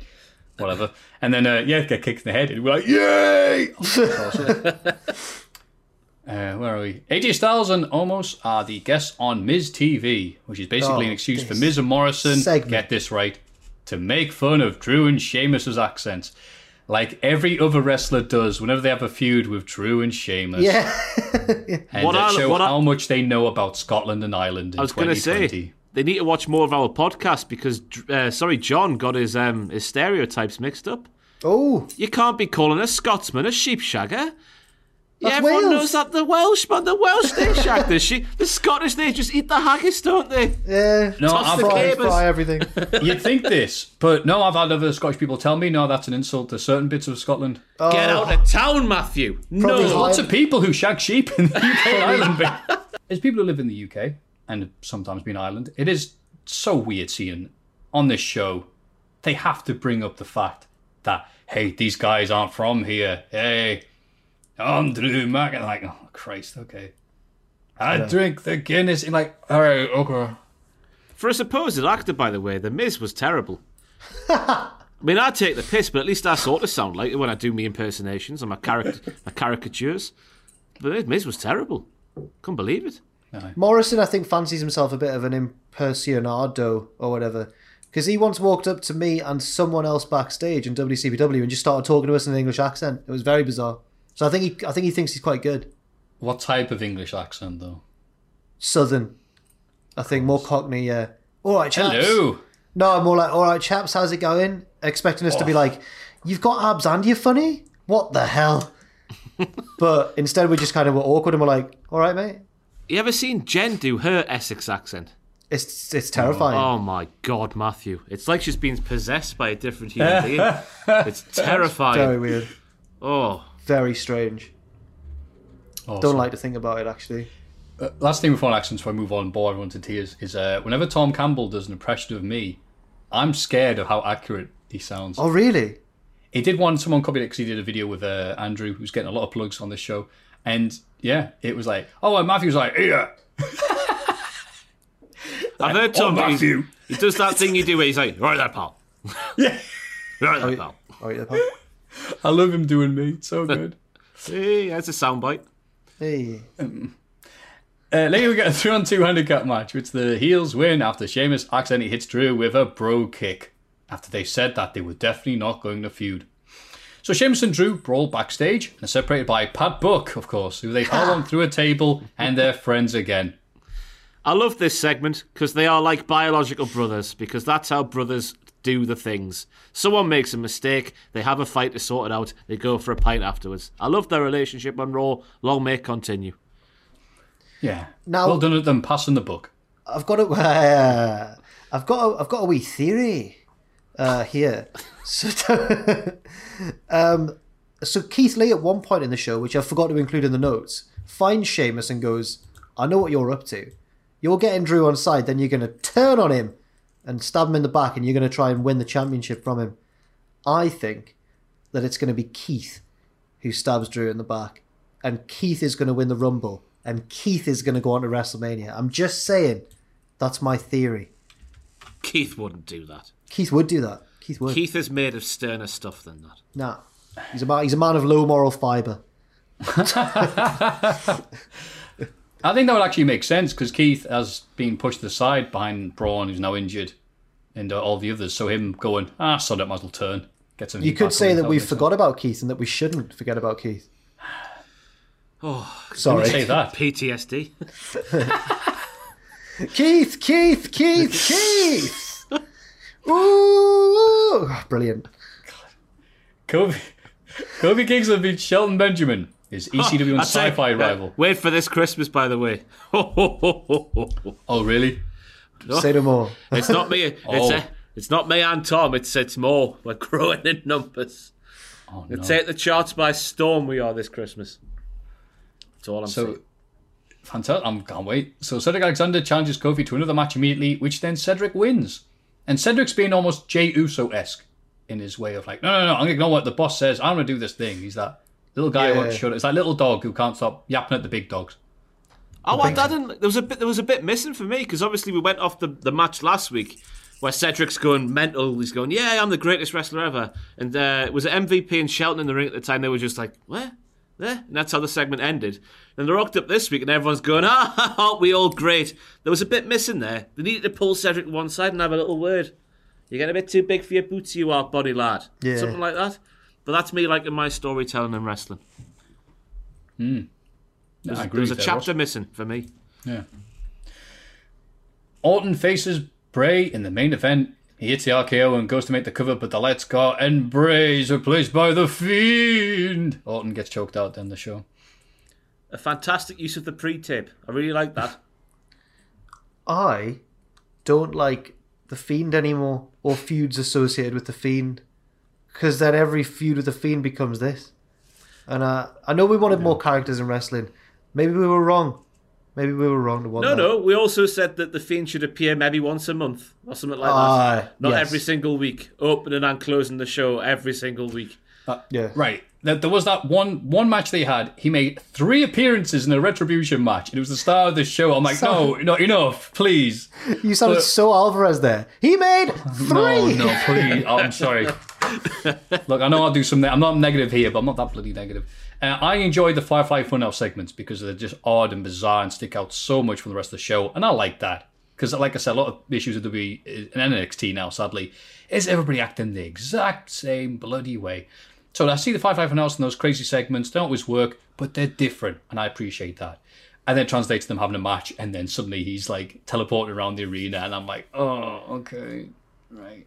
Like in Kane in 98 when he was making fire, like, blowing up cameramen with his light, and you're like, That's why I'm sat here today, Matthew. Oh. That got me as a kid. Oh. Ross loves Kane. I'm happy for you. I don't know what to say. Crap. I like Kane's character. I like him coming out in the big suit, the big red light, Paul Bearer and all this, and I will get you, and all that stuff. That was great. And he'd be like, lightning, fire auger. whatever, like Final Fantasy character was a bit silly, and I'm glad they stopped it. Okay. Wow, but you know what? I love Kane. You know what else I like? Kane has wrestled in many different companies. I see how it is, Matthew. I see how it is. It's fine. Let's just move on. Oh. Let's pretend this didn't happen. Oh, no, I'm sorry, Ross. We can go back to unintentional racism if you like. Oh, no. No. Yeah, let's not. Kane's wrestled many places. He's wrestled WWF, WCW, and Smoky Mountain.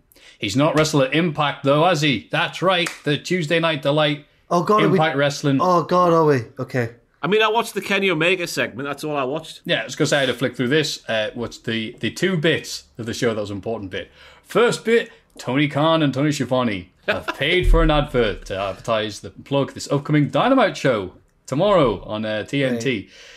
Right. Tony Khan having a hell of a time here, living his dream and doing the thing that I've done many times. There, I have just done the bench press for the first time in 3 months, and now I feel like I'm Conor McGregor, arms folded pose there, showing off the guns, and asking Tony Khan, "Hey, you used to be an Impact, right?" Tony Schiavone says, "Yeah. One night I was at Impact, and then I quit the business for 18 years." Schiavone's class. Now, wow.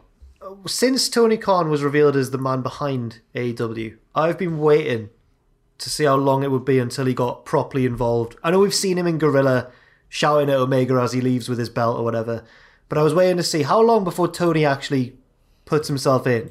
And he lasted a lot longer than I thought, because I thought he wouldn't be able to help himself. I thought he'd be right in there.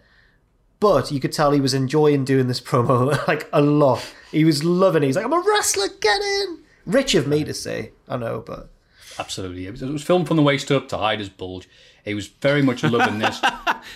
And you know who else was loving this? The main event interview, where Josh Matthews stops by Kenny's trailer, where Kenny and The Don are changing the nameplate on the AEW belt. And they build this up. It was like the most ridiculous thing. Don goes, "I've been preparing this not for months, but for years. You think I wanted to come back and do a podcast or just commentate for New Japan? Mwahaha!" And explains that it was all part of his elaborate plan, Mr. Bond, and how he's always been setting this up because Don and Kenny go way back when they were kids and blah, blah, blah, the Golden Sheik and all this. And yeah, apparently John Moxley hitting Don Callis to distract him and letting Omega hit him with the thing and win the title was set up months ago, years ago. You fools, you mad fools. And now Kenny Omega is just playing Kenny Omega.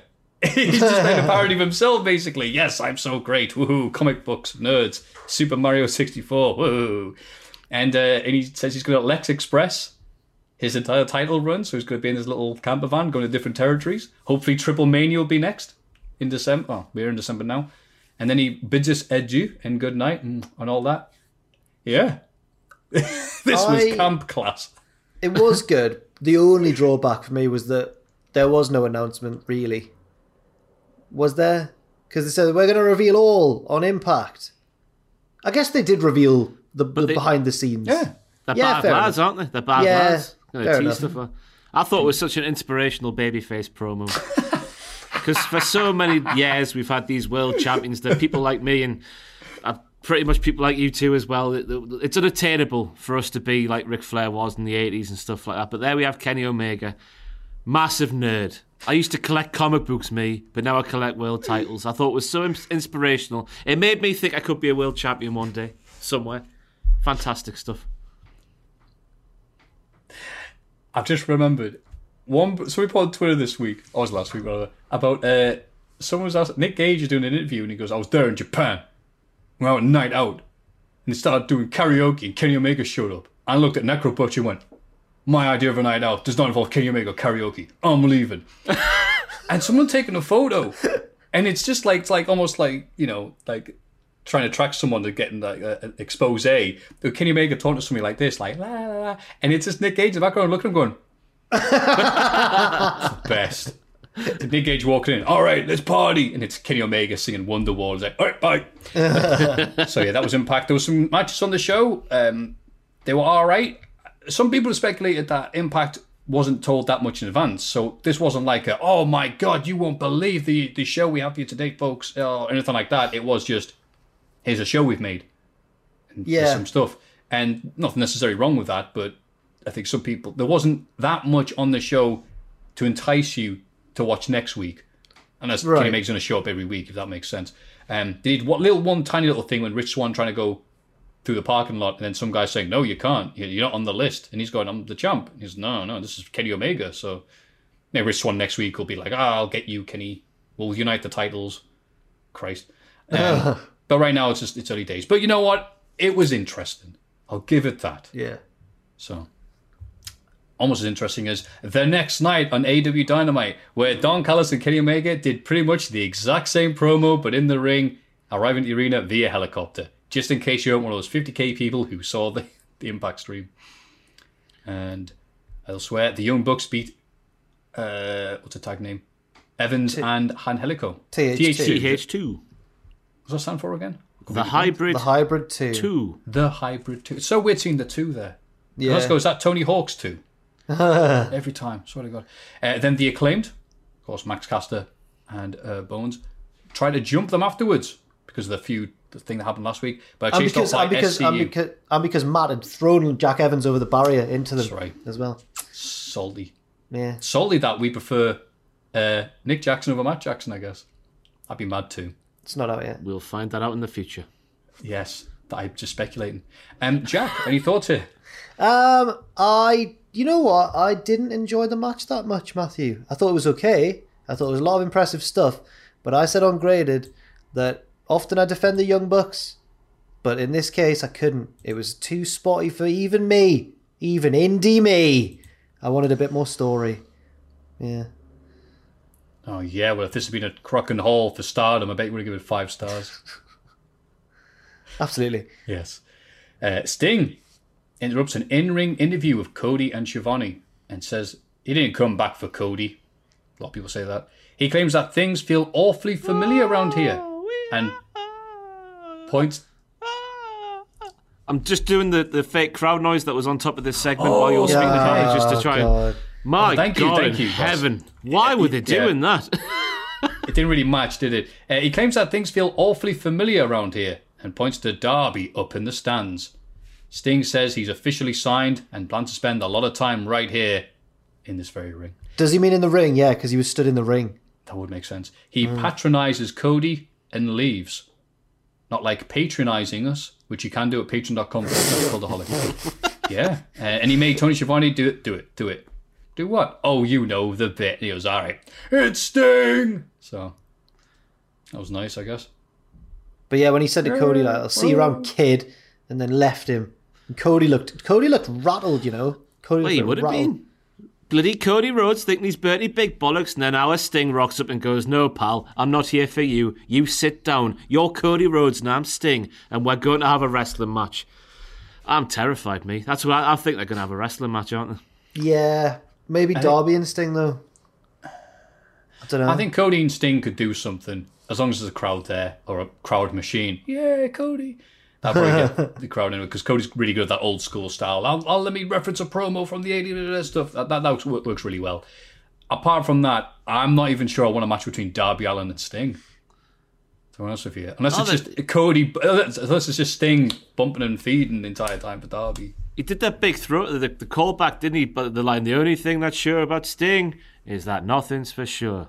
And what happened after that all the way back in 1990? Was it 5 or 6 or 5? 5. What you're referring to? That when Sting's in the ring with the NWO and he's saying, like, the only thing that's sure about Sting is that nothing's for sure. Oh, 96, because that's 96. When they got fake Sting. Yes. Like, look, we got Sting. And then, like, the fact that some people believed it was him, he went, you really think I'd do that? Sod you.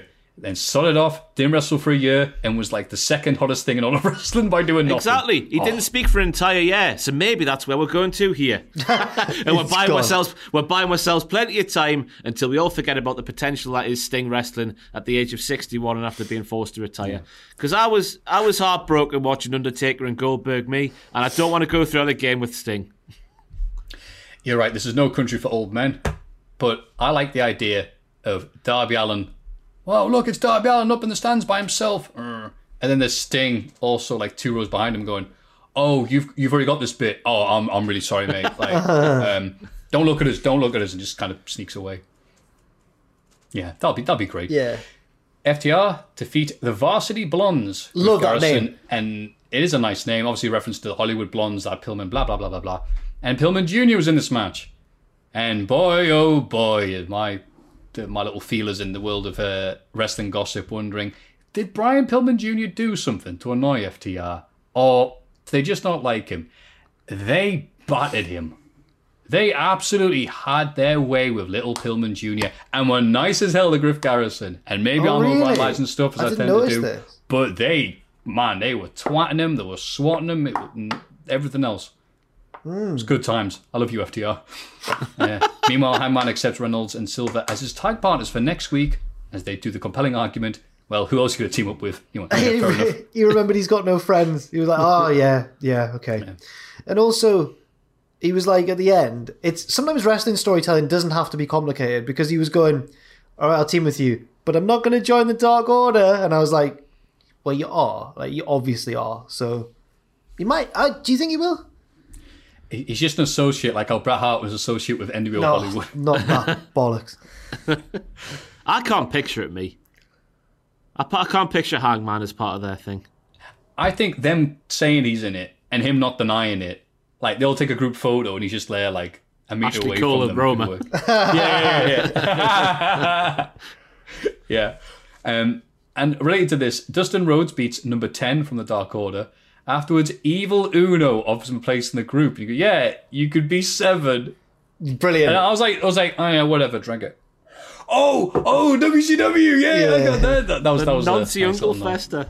He could have chosen any other number and Dustin might have said yes, but as we all know, Dustin doesn't like talking about his old bad gimmicks. That and Black Rain, I think he doesn't like talking about. Yeah, he absolutely does. And Dustin was like this, that's a good offer, that 7. Well, you got it. And Dustin refuses and slaps him down, but Uno says he'll change his tune. I can see Dustin in the Dark Order. I can see purple face paint. I can see it. Yeah. Hey there, it's Michelle Norris. I'm host of a podcast called Your Mama's Kitchen. When I travel, I'm usually looking for a way to find a taste of home when I'm not at home. And one of the things I love to do when I am at home is entertain. And Airbnb allows me to do that. When I was in California recently, I rented a house that had a great kitchen. And when we were sitting around the table, we were all thinking, we're in someone else's house. Someone could be in all of our homes as well. If you have a home, but you're not always at home, you have an Airbnb. Your home might be worth more than you think. Find out how much at airbnb.com/host. Quality sleep is essential. That's why the Sleep Number Smart Bed is designed for your ever-evolving sleep needs. Need a bed that's firmer or softer on either side? Helps you sleep at a comfortable temperature? Sleep Number Smart Beds let you individualize your comfort, so you sleep better together. J.D. Power ranks Sleep Number number 1 in customer satisfaction with mattresses purchased in-store. And now, save 50% on the Sleep Number Limited Edition Smart Bed for a limited time. For J.D. Power 2023 award information, visit jdpower.com/awards. Only at a Sleep Number store or sleepnumber.com. I'm Sandra, and I'm just the professional your small business was looking for. But you didn't hire me because you didn't use LinkedIn Jobs. LinkedIn has professionals you can't find anywhere else, including those who aren't actively looking for a new job, but might be open to the perfect role, like me. In a given month, over 70% of LinkedIn users don't visit other leading job sites. So if you're not looking on LinkedIn, you'll miss out on great candidates like Sandra. Start hiring professionals like a professional. Post your free job on linkedin.com/people today. Has he ever won a match with a running bulldog? Aye, that was weird. I've seen him do it so many times when he doesn't. He lands on his knees and whatever. It's a classic Goldust manoeuvre from back in the day. I've never seen him win a match with it, though, have you? No. Off the top of my head. My reasoning for it, and it was tenuous, was that Ten had just been distracted by that little scuffle with Aaron Solo in the crowd beforehand. But he didn't get hit by Aaron Solo. He got pushed by him and then kicked him in the chest. And then got back in the ring, and the veteran Dustin was there. Bang. I thought he was going to kick out as well. It was odd. Especially because he's like the powerhouse of the Dark Order. Yeah.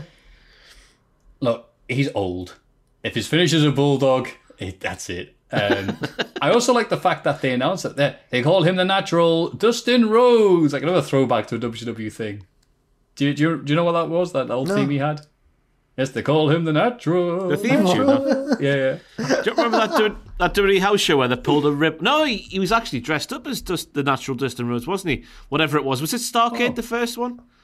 When they brought back that gimmick for one night only with the theme tune? That was my first exposure to the theme tune. How naff it is. I remember that. Did they have... Oh, it was like a few years ago. I'm sure I can picture Goldust dressed as the natural... Because I remember them coming down the ramp to the theme tune. I was thinking, wow, what's this theme tune? And I looked it up, and it is terrible, isn't it? I have to go check that out. I have no memory of that whatsoever, but it probably happened. I think it was the first Starrcade they brought back as a house show. Yeah. Awesome. In a sit-down interview, Shaquille O'Neal apologises to Brandy for his Twitter feud with Cody. Oh, man. And says he respects the Rhodes family. He also disagrees with Jade Cargill breaking Brandy's arm, but can't wait to see the pair resolve it in the ring. Brandy's like, that's actually fair enough, mate. Cheers. Oh, it's actually nice. Wow, all right. As she leaves, Shaq says she should watch Jade for some pointers. And Brandy has enough and throws water over him and storms off. And he stares into the car. And he's like, you know, I was a sit-down interview because Shaq couldn't be arsed standing up. Oh. This was, yeah. When you picture Shaquille O'Neal coming into something like AEW, you're waiting for the fireworks to go off. So right now, I think we're just lighting them at this stage. Waiting for something to happen. Brandy, one of my big fears before AEW started was Brandy becoming Stephanie McMahon. And this promo confirmed in my mind that she is Stephanie McMahon. Ooh. Annoyed that Tony Schiavone would just say that she's the Truth Brand Officer of AEW and then reel off whatever Shaq does in the world today, the manager of, what is it? Burger King or whatever it is? Papa John's. Papa John's. Big Papa John. All these, she gets annoyed at that, even though I don't know what else Tony Schiavone's supposed to do. And then the bit at the end about when she's getting annoyed at him saying, oh, you can take some pointers from Jade as if she's like Sasha Banks or something like that. I'm like, you're Brandy Rhodes. Know your role.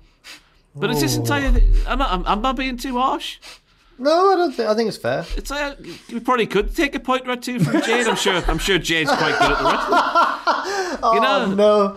But this is the trajectory of Brandy's weird at the minute because we had the baby face like, you don't say that about my man. He's got a massive willy. Don't you dare say that, heifer, and all that malarkey. Then we have the sympathetic baby face stuff of her getting her arm broken, and now she's a proper sassy delusional heel. In this sit-down interview here, Brandy does my nutting on AEW. Brandy's got a diverse character. You never know what she's going to do. Diverse is a word for it. Like, it's wild. It's because she's got a good promo, and it's just I want some consistency from Brandy.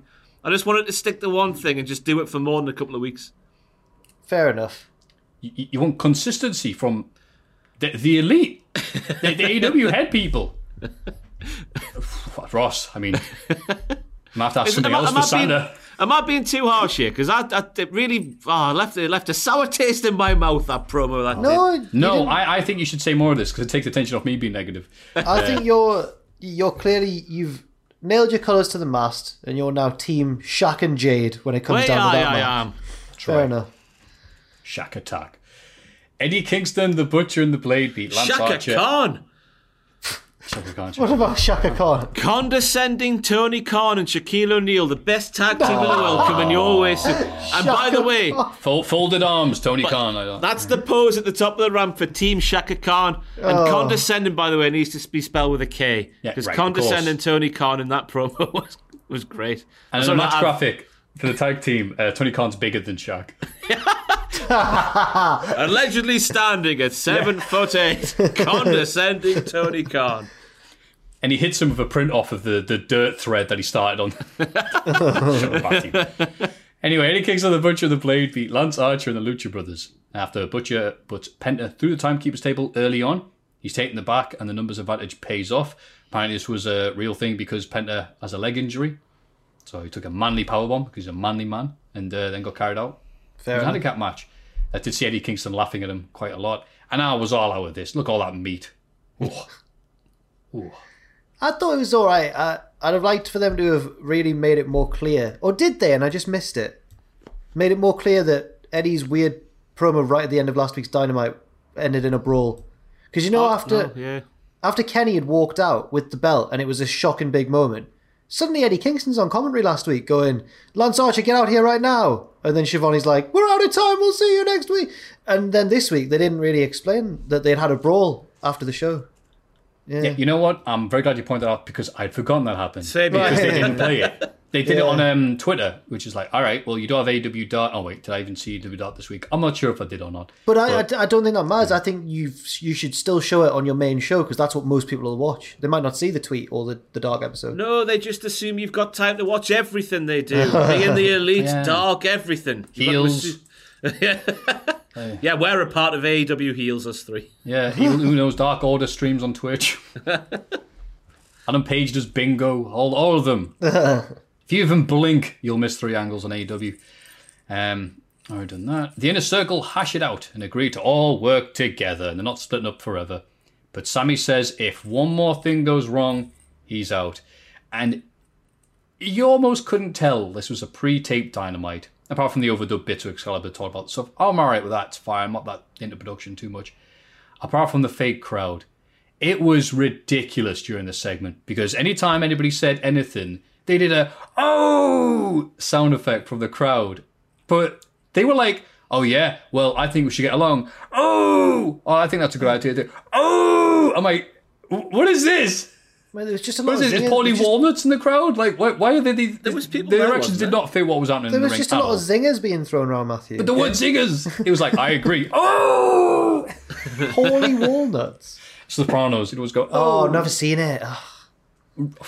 I know, but I've not read a plot synopsis, so I'm ready to watch The Sopranos. Oh my god! If I find out 1 week, you're like, you know what? I could have watched all seasons of one of the greatest TV series ever made in America. But I read a YouTube video explaining it all to me. I'd probably break COVID rules and come out of the house and strangle you. No, I want to watch The Sopranos, except Sam once.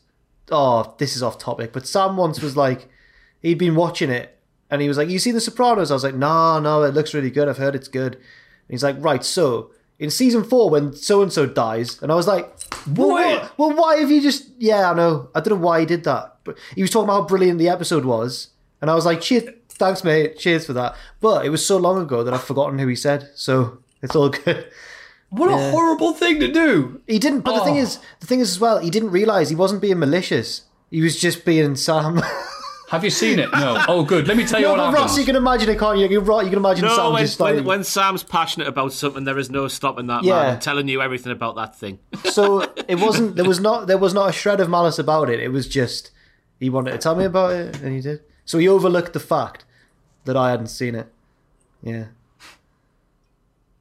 Anyway, carry on. Sorry, Matthew. Also, Inner Circle hash it out, and then MJF faces Orange Cassidy for the Dynamite Diamond Ring and beats him up after interference from Miro with an awesome jumper. Versace.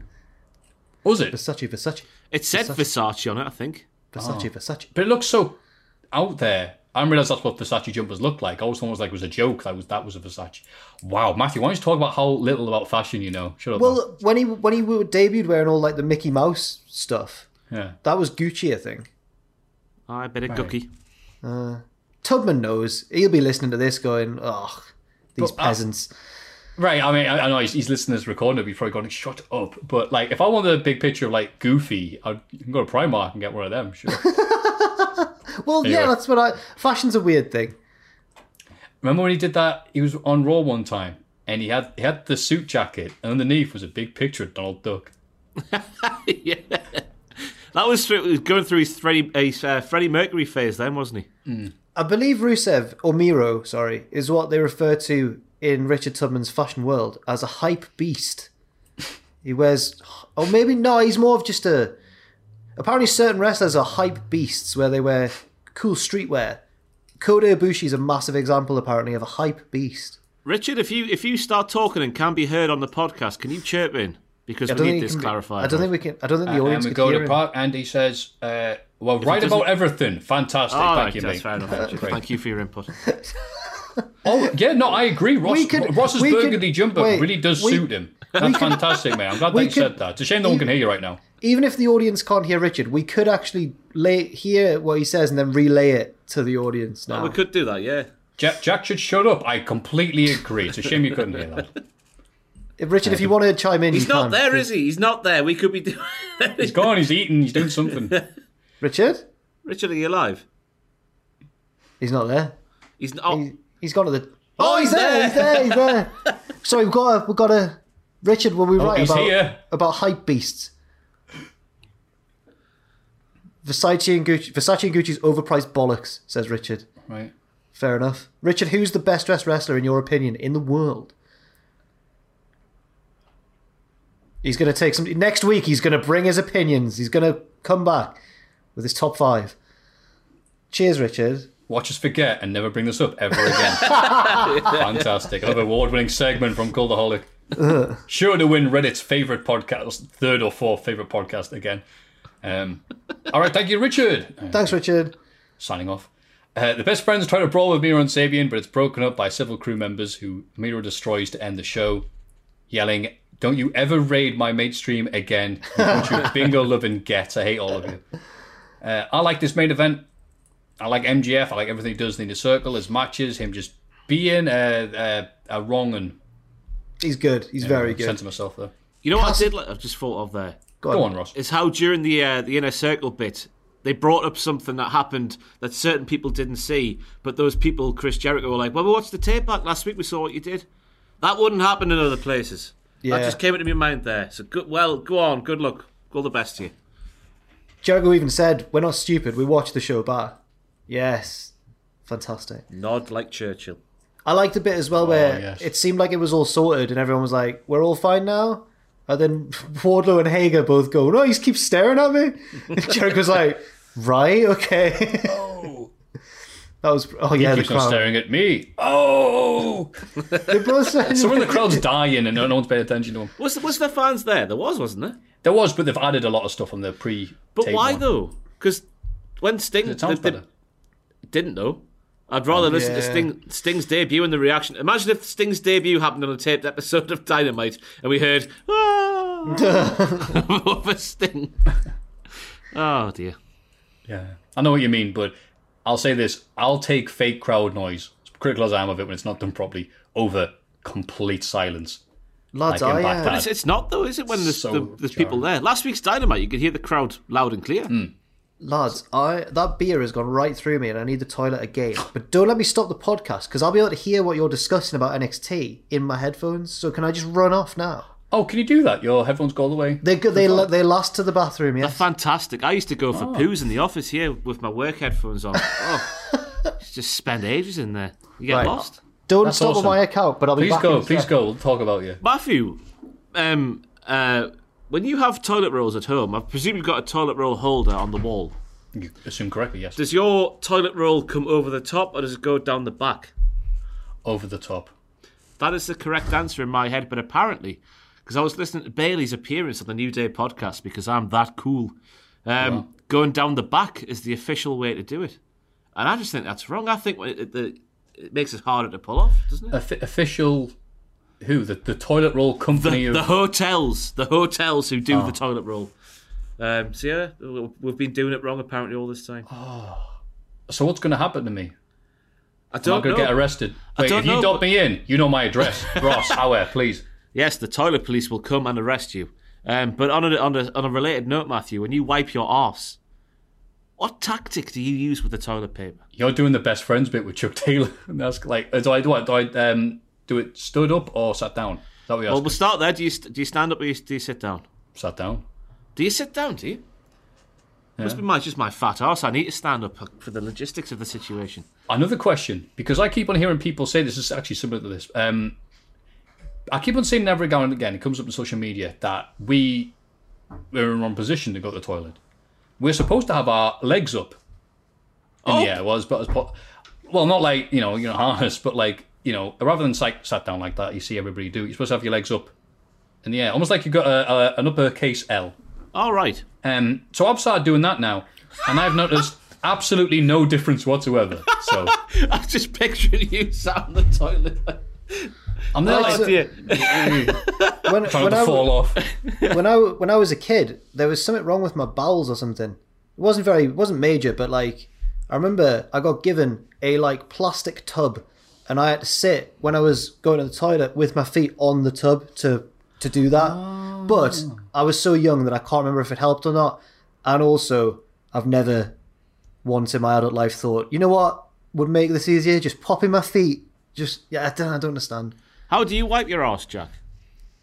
Are we doing the front to back thing or the standing up, sitting down thing? I was listening to the New Day podcast with Bailey, and they were speaking about how they use I heard the toilet roll holder thing in my headphones. How they use the toilet roll, though. Because I'm like Xavier Woods. I wipe my arse like Xavier Woods. I fold, and then I go in. Yeah, I fold. Some people make a snowball, apparently, and just That's too jam dangerous. it in there. That's not enough coverage, That's not enough coverage. No, I fold, and I usually sit down, but occasionally I will stand up towards the end of the arse wiping operation, yeah. Give yourself a treat, yeah. I feel like it's more of a... Thorough. You get a better angle. Yeah, thorough, yeah. I agree with that, because when you're sat down, it's sort of like, you need a... Matthew, Also- your toilet paper technique, what do you do? Do you fold? No, I fold. You fold? Even when I'm at someone else's house, and there's someone who barely likes the expensive toilet paper, I still fold. All it takes is one experience where you go, this looks safe, and then your finger goes through it. Like, I tell you what, fold forever. if you're looking to sort of save money but also have a pleasurable arse wiping experience, Shades from Asda is a fantastic compromise. You save the money, but you also get not a rash on your arse when wiping your arse. Fantastic scenes. And also, they do scented toilet paper. You get your coconut or your shea butter, I think there is as well. Fantastic scenes at Asda. On the Best Friends on Chuck and Trent's old show, they had Ricochet on once, and he said that his method is to wrap it round his hand like a boxer's tape, the toilet roll. Oh, no. Anyway, he said that's not always. He said, and I quote, this is such a wrestler term, he said, only if it's a little bit of a sloppy boy. And then, yeah. But then does the hand go in the cracked, like, palm first, or does it go I have no idea. I need a follow-up on this. You know what, as well? I just Googled there, because when you were talking about over or under hanging of the toilet roll, and you said that Bailey said that under was the correct way. I'm sure I'd heard in the past that over was the correct way. So she was saying, yeah. Well, she said under, though, was the correct way. She thought previously that over was the right way. I'm sure I was driving at the time. Now, I wasn't really concentrating. I'm in the over camp. Yeah. And I've just Googled over versus under toilet roll, and there is a Wikipedia page called Toilet Paper Orientation, and there's a section of it called Arguments. Would you like me to read out these few arguments for over or under? Read them all, Jack, in full. Right, there's 4 over arguments and 3 under arguments. Over reduces the risk of accidentally brushing the wall or cabinet with one's knuckles, potentially transferring grime and germs. Over makes it easier to visually locate and to grasp the loose end. Over's winning cleanly here. Over... What? Over gives hotels, cruise ships, office buildings, public places, and homeowners with guest bathrooms the option to fold over the last sheet to show that the room has been cleaned. What? Yeah, that's a thing in hotels, isn't it?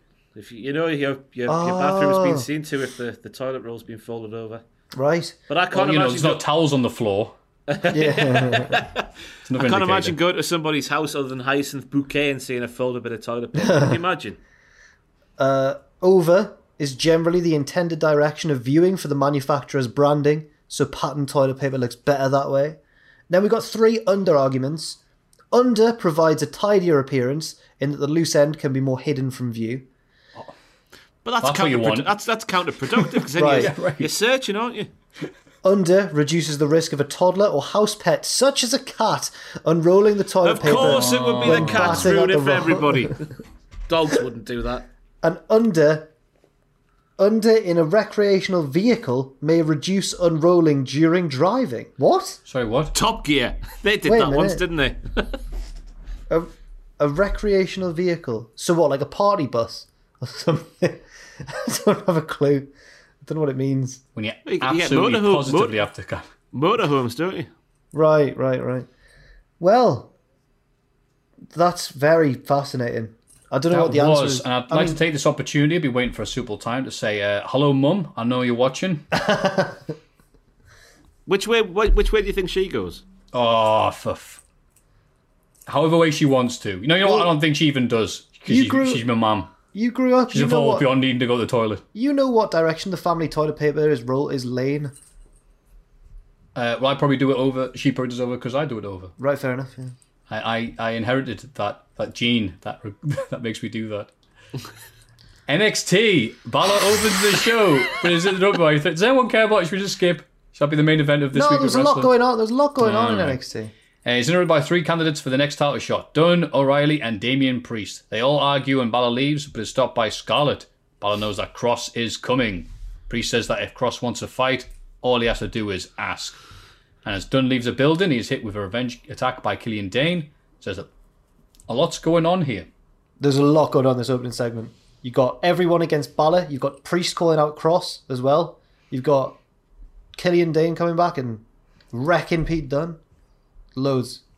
Got to be Kyle in it going forward, I think. I'd love it if it was Kyle. I would love it. Break his jaw again. Even though we have just addressed that people making fun of the Scottish and Irish with their horrible American accents is bad, Kyle O'Reilly mocking Pete Dunne. Kyle O'Reilly mocking Pete Dunne. Yeah. Shouldn't you be checking with your mate Bobby in the hospital? That actually tickled me. So shows I'm a massive hypocrite. Jake Atlas picks up another win, this time over Isaiah Swerve. It's interesting. He offers Scott a handshake, but Scott just leaves. I don't know why, though, because it was just he got out-wrestled, didn't he? Well, he's going to turn heel, maybe. He got beaten fair and square. Yeah. He looked at the booking sheet and went, this is bollocks, this. Grizzled Young Vets win a 3-way tag match over Imperium and Everrise. My love of Everrise lasted 1 week and then they lost. Right. Well, what? Oh, well. We should have seen an 80s style promo from those two, though, because it's better when the losers cut their 80s promos. They're better then. Yeah, they are really good. I wish they got Shivani, you were in NXT for 1 day, is that right? Io Shirai and Toni Storm brawl into the arena, where Ember Moon helps Io get the better of Storm. I'm sorry we're not giving much insight, but, I mean... Oh, it's NXT. What? I mean, Tay doesn't like it, does he? Tay. Was that on this video or was that on a different video? I'm calling Tony Khan Tay. Tay Khan, you called him? Tay Khan. Was that a different video or was it this one? Oh, Tay Khan, I got him Tay. That's how I know him anyway, old Tay. You know what, if I ever see him, I'll go, you're right, Tay. It's calling him the wrong name, deliberately, and look right in his face, so he knows I'm an alpha male. He'd probably just... That's a power move. You'd probably just be fine with it, I suppose. You've got nothing to prove when you're that rich. He must have been in touch about Botchamania. He must have loved it before AEW was a thing. Yeah. Well, if he's a bigger internet smart as everyone seems to talk about him, he must do. I'm not sure if he likes it, because sure, he loved it was WWE. No, AEW's been on it. It's like, oh yeah, that guy. But no, I've never interacted with Tony Khan. He doesn't follow me on Twitter, so I don't know how else. The only way to get his attention, I guess, is to put up a flag with something about dogs. Might have been a screen name. You never know. I might have spoken to him. You're right. Oh, do we know his username? What it used to be? No. Tay. 23. If he's a smart going back 20 years, it was probably like RVD69 at geocities.com. I did it all for the nookie. 60. I did it all. mywaylimpbiscuit.mp3 at gmail. Anyway, where are we? Oh, yeah, NXT. Ciampa faces Cameron Grimes and beats him despite interference from Tyler Rust. Tyler Rust. Why is there a wrestler called Tyler Rust? This is the former Rust Taylor. Yes. And I guess because of the T at the end of Taylor, he has been called Rusty Taylor at some point, and Rust. That's been his thing. Near Rust, and I'm like, phew. Tyler Rust. How is Tyler Rust going to become a world champion or hold a championship title? Just Tyler, wait. Here is your North American champion, Tyler Rust. Tyler Rust? It's badass. As Neil Young says, Rust never sleeps. I guarantee that's what he says in his first promo. Anyway, Ciampa accuses Thatcher of sending Rust after him, which Thatcher denies. Thatcher beats down Grimes and leaves. Later, Rust is recruited by Malcolm Bivens. Bivens is back. Hey. Why has he been gone? Dunno. Where's Brody Lee been? Well, apparently that's an unspoken secret or something. Oh, really? Do you not see that report from Ravy Davy Meltzer? No. Where he's like, that's something you must not speak about. The absence of Brody Lee. Okay. I hope he's all right. I hope same. Nothing serious. Thank you for bridging the quote. The fourth answer went 3 pages long. And started about reference to George Hackenschmidt, as every bloody thing he says. Gargano and Candice cut a promo with Indy Hartwell and Austin Theory, calling themselves The Way. Not The Way. Not The Way. Pete Dunne's Pete Dunne's got to join The Way. He's absolutely got it. They're interrupted by Damian Priest, but he's jumped by Karrion Kross. The Way. Now, I've skimmed a lot of that promo because I found a lot of it very cringy and very awkward. That's the point, isn't it? It was the point, but I still didn't like it. It's got Johnny Gargano does that to you. I like Johnny Gargano and I like Candice. I think they're a fantastic pair of You wrestlers. don't have to lie to us. I do you can like say you them. don't like. Be like me and Ross. Be like Team Cool. I do. I like Gargano and Candice. I do. I enjoyed his dancing, to be fair. He's got some snake hips as Johnny Gargano. He does. But then he started speaking. No, I like him as a face, and I like Candice as a face, and I think they're very natural faces, so I don't know what I think about this. He needs Ciampa in everything that he does. No, he doesn't. He's done stuff without Ciampa. He had that match against Andrade Cien Almas, remember?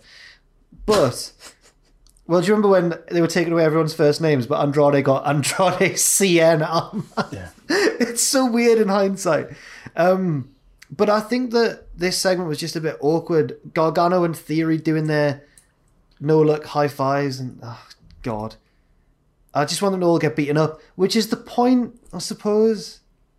I didn't really get it. You do just sound like a mark. Yeah, Jack. What? All right. Owen can have your job in 3 seconds, mate. You book your idea. Why do I sound like a mark? What's going on? Saying that you're getting annoyed by Gargano. Of course I was. I want to get beat up. I do want him to get beaten up. I do want him to get beaten up. Oh, dear. Oh, that's great. Raquel Gonzalez beats Ember Moon in the main event. Toni Storm comes out, beats out Ember, but Rhea Ripley saves the day. She and Raquel stare down to end the show. Woohoo. Mm-hmm.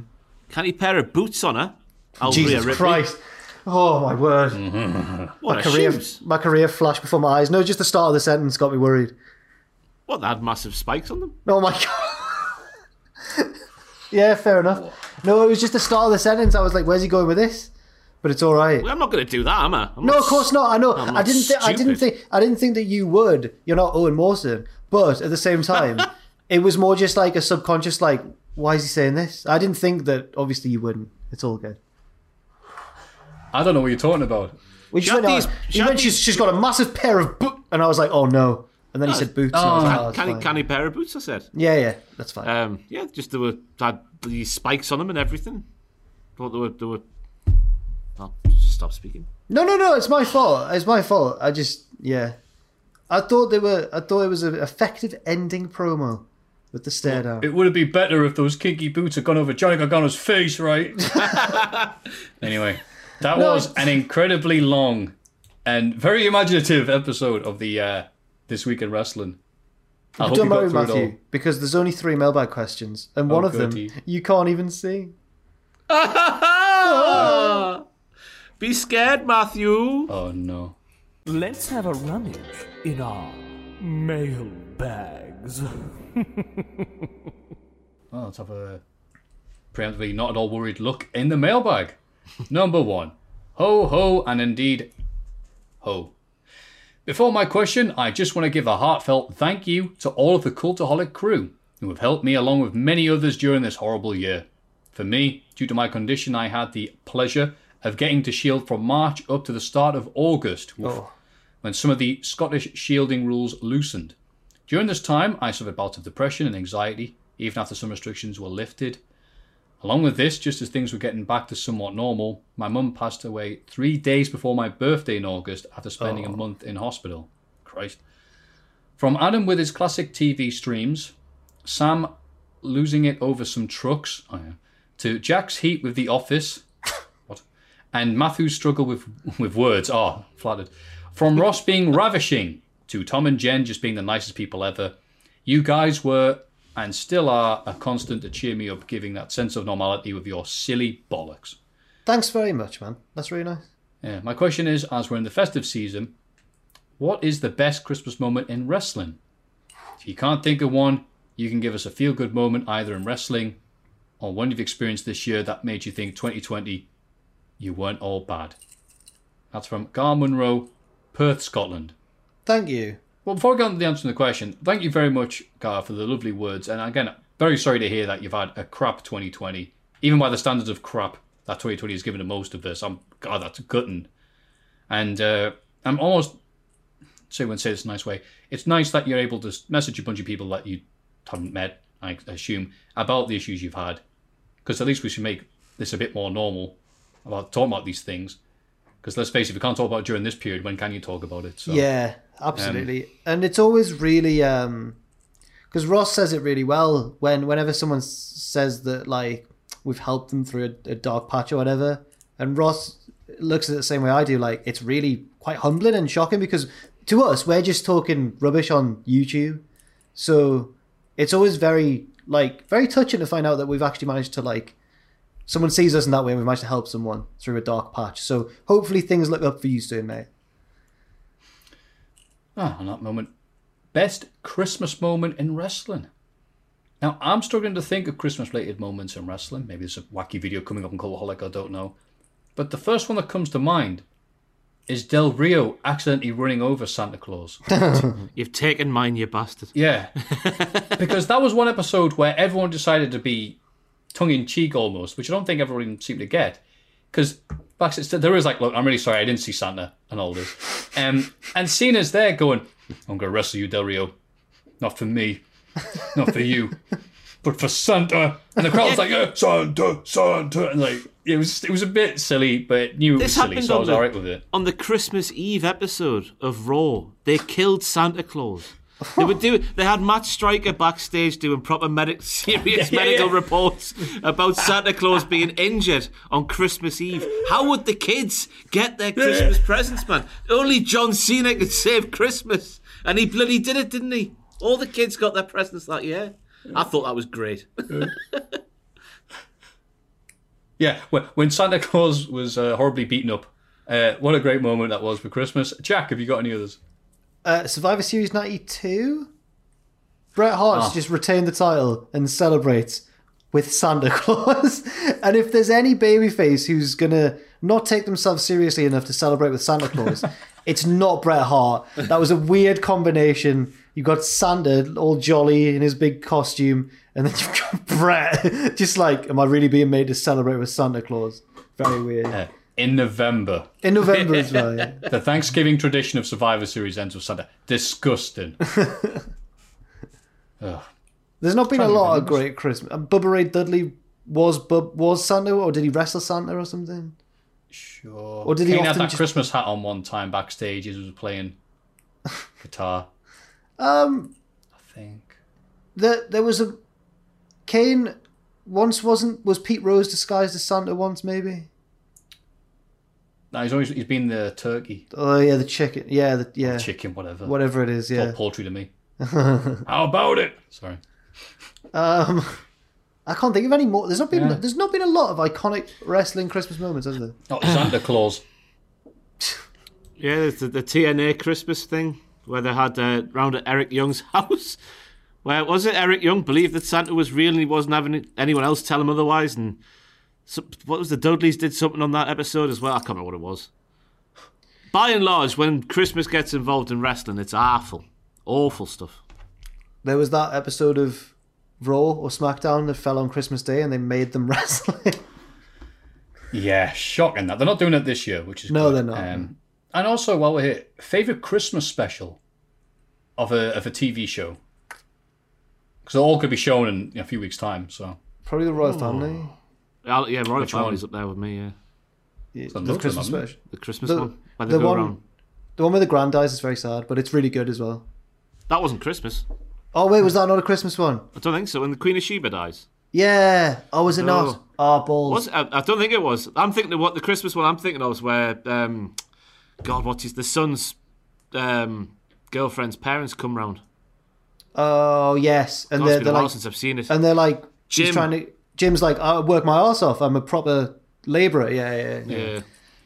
That's a good point, Jim. Well made. That one. There we go. Yeah, that's the one. I forget what his name is. Ron, something. Aye. When they're defrosting the turkey in the bath. Because they did the modern one as well, where they go around to what's Caroline Ahern's character called? I can't remember. What Denise. It's called. Denise. Go around to Denise's for Christmas dinner. Just serve some crap. Yeah. That's a good one. Yeah. I'll go with the Blackadder Christmas special. Which era of Blackadder was it? Oh! No, it's like a bloody it's called Christmas Carol. Oh, right. So he goes, so it's like they play on it and go, look, you're such a nice, lovely man, Blackadder. Let's look at the other versions of you. Like, well, you're a dick, and he's like better there than he is in reality. So ends up like turning in the end. Yeah. I've already sold it, haven't I? No, it sounds good. I laugh every time it's on. Mrs. Brown's Boys is great, isn't it? No. I'll tell you, I know lots of people hate it. My parents love it. My mum loves it as well. My girlfriend's parents love it as well. I think it's a boomer thing. I need to ask my mum and dad. I don't think they do, but I hope they don't. Boomers love it. I think there's two new Christmas specials this year for Mrs. Brown's Boys. They've done two. If 2020 couldn't get any worse. Unbelievable. The Christmas TV schedule this year needs addressing because it's awful. Terrible scenes. We're actually going to have to make conversation with our families, isn't that awful? I'll tell you, one year, I came round, and this was only recently, she came round and she commandeered the remote. Who's she? My dad's, so my... Is Nana? My Nana. Oh, yeah. I just thought you started saying she without saying who it was. Oh, sorry, no, She my came Nana. round. I get, sorry. I had to like go in my head going, like, be polite, your dad might watch this. No, you did say it. My Nana came Sorry, round and she, like, just took the remote, and my dad's like, oh, bollocks. Because, it's like whatever Nana puts on, they have to watch, because he's not going to stay out. So she put on Frozen. So my dad's like, oh, God. And she, 3/4 of the way through the film, she pipes up and goes, this is that film with that song. And I went, yeah, Nana. It played 30 minutes ago. She went, all right. And then both Puss in Boots films came on, one after each other, and just fell asleep with the remote. Like, almost like in her hands, like, nah. It's awesome. Oh, dear, man. Anyway, moving on. Number 2. I was going to say very briefly go on as then, well. sorry. When I was younger, I used to watch, like, my granddad's old, like, like Morecambe and Wise VHS tapes and that. Yes. Their Christmas specials were good. I don't know if they've held up, but I used to like it as a kid. Oh, my dad always watches the UK TV Gold like clip show and highlights and like famous comedians going, this bit was good, and you just wish they'd show the bit. But some of those bits are amazing when he gets the piano player on. Yeah, like, yes. Looking behind the thing going, are you ready? He plays all you're not playing the right notes. And he picks him up and goes, I'm playing the right notes, but not necessarily in the right order. Oh, yeah, class. So good. Is that Andre Previn? That's yes, the composer. well, yeah. You think considering I see the show every year, I remember his name. Aye. Anyway, yeah. Anyway, number 2. As a wrestling fan, I've often found myself making imitations of different wrestlers' behaviour.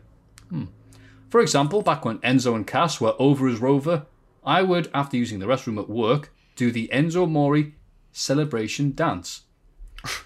Watching myself in the mirror would instantly fill me with enough energy to work for a couple of hours more. Wait a minute, time out. What was the Enzo Mori dance? It's the one that Kevin Owens does on the ring apron, isn't it? With the feet where it goes backwards and forwards. That's his entrance dance. Oh, the strut. I thought it was that thing. Do you not remember him doing that thing? Can this person just very quickly clarify next week in the mailbag which one? Yeah. Which of the 2 dances was it? The habit I've had for the longest, though, is one I developed back in 2016 after Alexa Bliss got called up to SmackDown. I loved her promos and her as a character so much that whenever I would press total or card payment on the register, I would do the thing she used to do right before hitting a DDT, where she closed her fist one finger at a time. And punch it. This had me thinking, are there any random habits or mannerisms you guys have adapted from the world of professional wrestling? Or anywhere else in media for that matter? Thanks a ton for all the content you guys provide. The podcast truly makes Saturday evening shifts even better. Kindest regards from Soren. And no, I don't pronounce that. It says you can just say Soren Matthew. Happy face. From Denmark. Oh, lovely. Cheers, wow, Soren. well, thank you all the way there from Denmark. Don't have anything to say about that, but it sounds like a nice place. And I'm trying to think, have I adapted anything from wrestling? I've got one from like an amalgamation of wrestling and media. Go on. Because I couldn't sleep one night early in lockdown, so I flicked on one of Adam's famous streams. And he was speaking about ordering food, and he was speaking about this restaurant in Newcastle, well, it's a takeaway restaurant called Chickalicious. And the way, with Adam's accent, it was so soothing on the ear to hear him go, Chickalicious. He just kept saying it so sensually every single time he said it. He was like, I'm just going to get this burger from Chickalicious. So me and my girlfriend listen to that in bed, and it's become part of our vernacular now, just putting alicious on the end of everything. So like in the kitchen, I don't know, chopping a pepper, I was like, could you pass me that pepperlicious? It's just stuck like that, and it's stuck this entire year. Just every single thing when we're having a conversation is always like something delicious, just because of Adam going Chickalicious. It's weird you should mention this, because me and my girlfriend have an Adam-related in-joke as well. He's got a voice, hasn't he? Just got an iconic voice. It's a compliment, if anything. With us, it's that we wonder why he hates her, because every time he's met her, Adam's introduced himself to her, the same girlfriend, 3 separate times, and he's gone, "Hi, Adam, nice to meet you." And she's like, "What? I know you."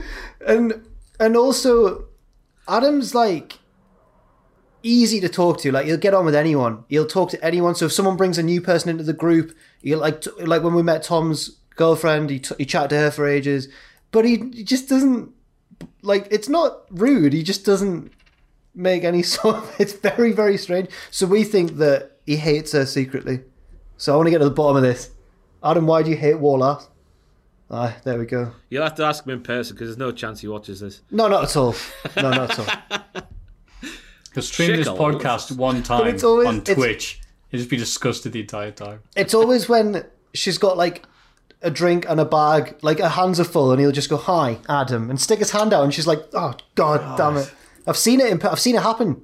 She's telling the truth. It's weird. What a sociopath that man is. I don't have an Adam-related thing. I'm trying to think of any wrestlers. I have when I've been in America, because I see it all the time on WTV and other things related to America, the irresistible urge, sometimes when I get off the plane and I'm landing in the airport, I have the urge to just go, USA! No. And one time I was at this thing called Magstock. It's supposed to be like Magfest, but camping. Oh, it was amazing. Nerds know how to camp. And everyone was getting drunk and lit up, and everyone was just there, and it was beautiful. There was music playing. It was the middle of summer, and my luggage had got lost due to the connecting flights. It was months until I saw it, so I didn't have any bloody clothes apart from the stuff I was wearing. So my mate goes to Walmart and gets the finest selection from the $5 aisle, and one of them was a disgusting American flag shirt with an eagle on the front. I've seen this. I loved. Yeah, I've worn it many times because I unironically love it now. But I was wearing that at this Magstock thing, and everyone was like getting drink and stuff, and these Americans were very American-y and going, "Oh man, it's good to see you wearing that shirt, man." No. You know, and trying to say, like, you know, some people say, like, you can't wear the red, white, and blue anymore, man. Like, it's like political correctness. I went, "Yeah, but try to do like, yeah, man." Yeah, I went, "You guys, you're right." And I don't want them to realise, I said I'm from New England. And before any of them realise, I was like, "Hey guys, USA, USA." And they all look like really nervous, like, "Oh, can we?" USA. No. And they're all doing it. And I went, "Oh, say, can you?" And they all just stopped what they were doing and went, "By the doors." And it was awesome. It was awesome. Oh, God. They are so proud to be Americans. I know that bloody anthem because WWE loves playing that. Mm-hmm. WrestleMania, time for the anthem. American Survivor the Beautiful Series, at WrestleMania. Time for the anthem. No, stop. Monday Night Raw, time for the anthem. He's wrong. I'm pretty sure it's America the Beautiful at WrestleMania. Oh, what great. So sorry. Anyway, so that's the only thing I've got back from wrestling, I think. But I did it's actually recently I've stopped doing it now because of South Park. And from streaming it on a Saturday, and God, I'm sorry about that, when I streamed South Park 64, because Triple Jump put it on their worst games ever list. And I went, bollocks to them. What do they know? I loved this game as a kid and played it. I'm like, oh, they're so right. But for years, I used to say, right, well, I'm going over here. And it's only in the last few years I've stopped doing it. Like just Cartman. because Cartman would say it. You stay here, and I'll go over here. And I would say it non-ironically. Because if you stop doing something that often, you just keep doing it. Yeah, you can't stop, can you? Yeah. So is there anything else from any other media you've taken, apart from Pachidi? I can't think of any. That's the one that just comes to mind.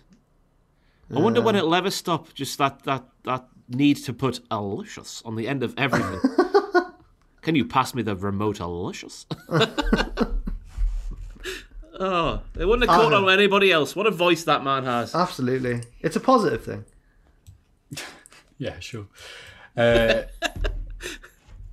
it just says here, very ominously, question number 3, Matthew quiz. All Here we right, go. what have you got? Ross, do you want to read the questions or should I? You can read the questions, Jack. Have a Merry Christmas. Thank you very much. Okay. It's the latest in a long line. I can definitely remember me doing a quiz about myself. Jack must have I did one. it. Yeah. Did I not get one? No, you didn't get one. Oh, okay, fair enough then. I was thinking I was going to need a blindfold and a cigarette here, but all right. Hello, Ayatollahs of Cultahola. You might remember a few months, ago, that people sent in quizzes about Jack and Ross, so I figured I'd do one for Matthew as well, because I think he's swell and deserves one as well. And this is from Moses from South Korea. Here we go. What? That's right. Awesome. I don't know how many Moseses there are in South Korea, but It's this one's so written great, in. by the way, that how many international people watch this. Oh, absolutely. We talk about nothing but British crap the entire time. There's always people from South Korea and Denmark watching it. Thank you. So, number 1, obligatory Botchamania question. Which of the following is not a YouTube account used by Matthew to upload Botchamania? Is it Hardcore Botch Holly, Abdullah the Botcher, Big Botch Man, or Headbanger Botch, which is not a YouTube account? I've used all of them. No, sorry, Big Botch Man. He's correct. Number 2, 6 years ago in a Reddit AMA. Oh my god, we're going far back yeah, here. I did do this, yeah, go on. 6 years ago in a Reddit AMA, Matthew was asked what his favourite Simpsons episode was. One of his answers was Sideshow Bob's Last Gleaming. That's that, yeah. From the American National Anthem. Last Gleaming. And the Right. other Well done, you. was a Treehouse of Horror. Which Treehouse of Horror did he pick? There's no multiple choice here. Oh, no. Does it say the number or does it say which episode? It just says the number. Oh, crap. I don't know them by numbers. Well, I'll find the episode and you can describe the episode. And then the one with the shinning.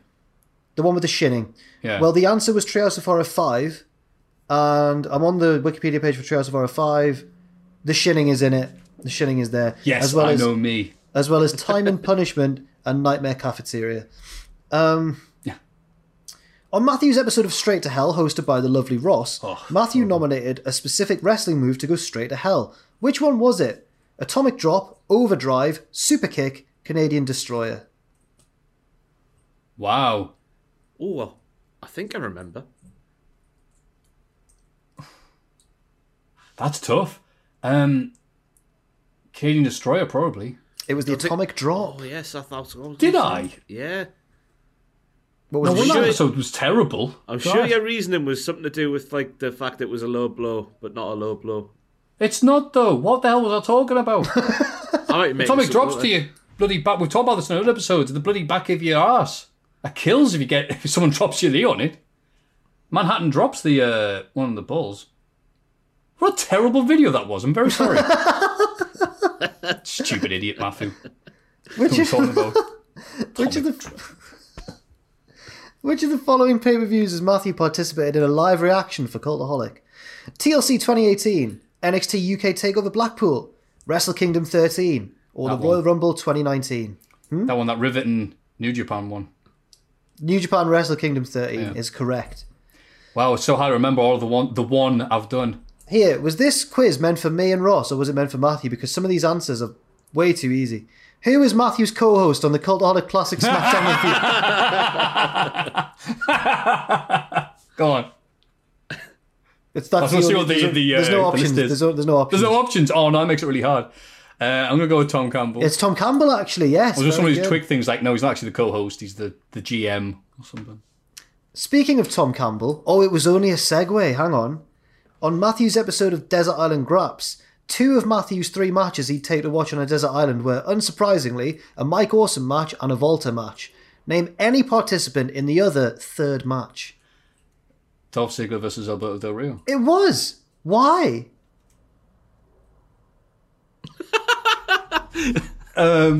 Seemed like a good idea at the time. Okay. I was trying to think of something that wasn't Walter or Mike Awesome, so I had to go, what's a good wrestling memory I have? I had to go Melina back 7 versus years. Alicia Fox.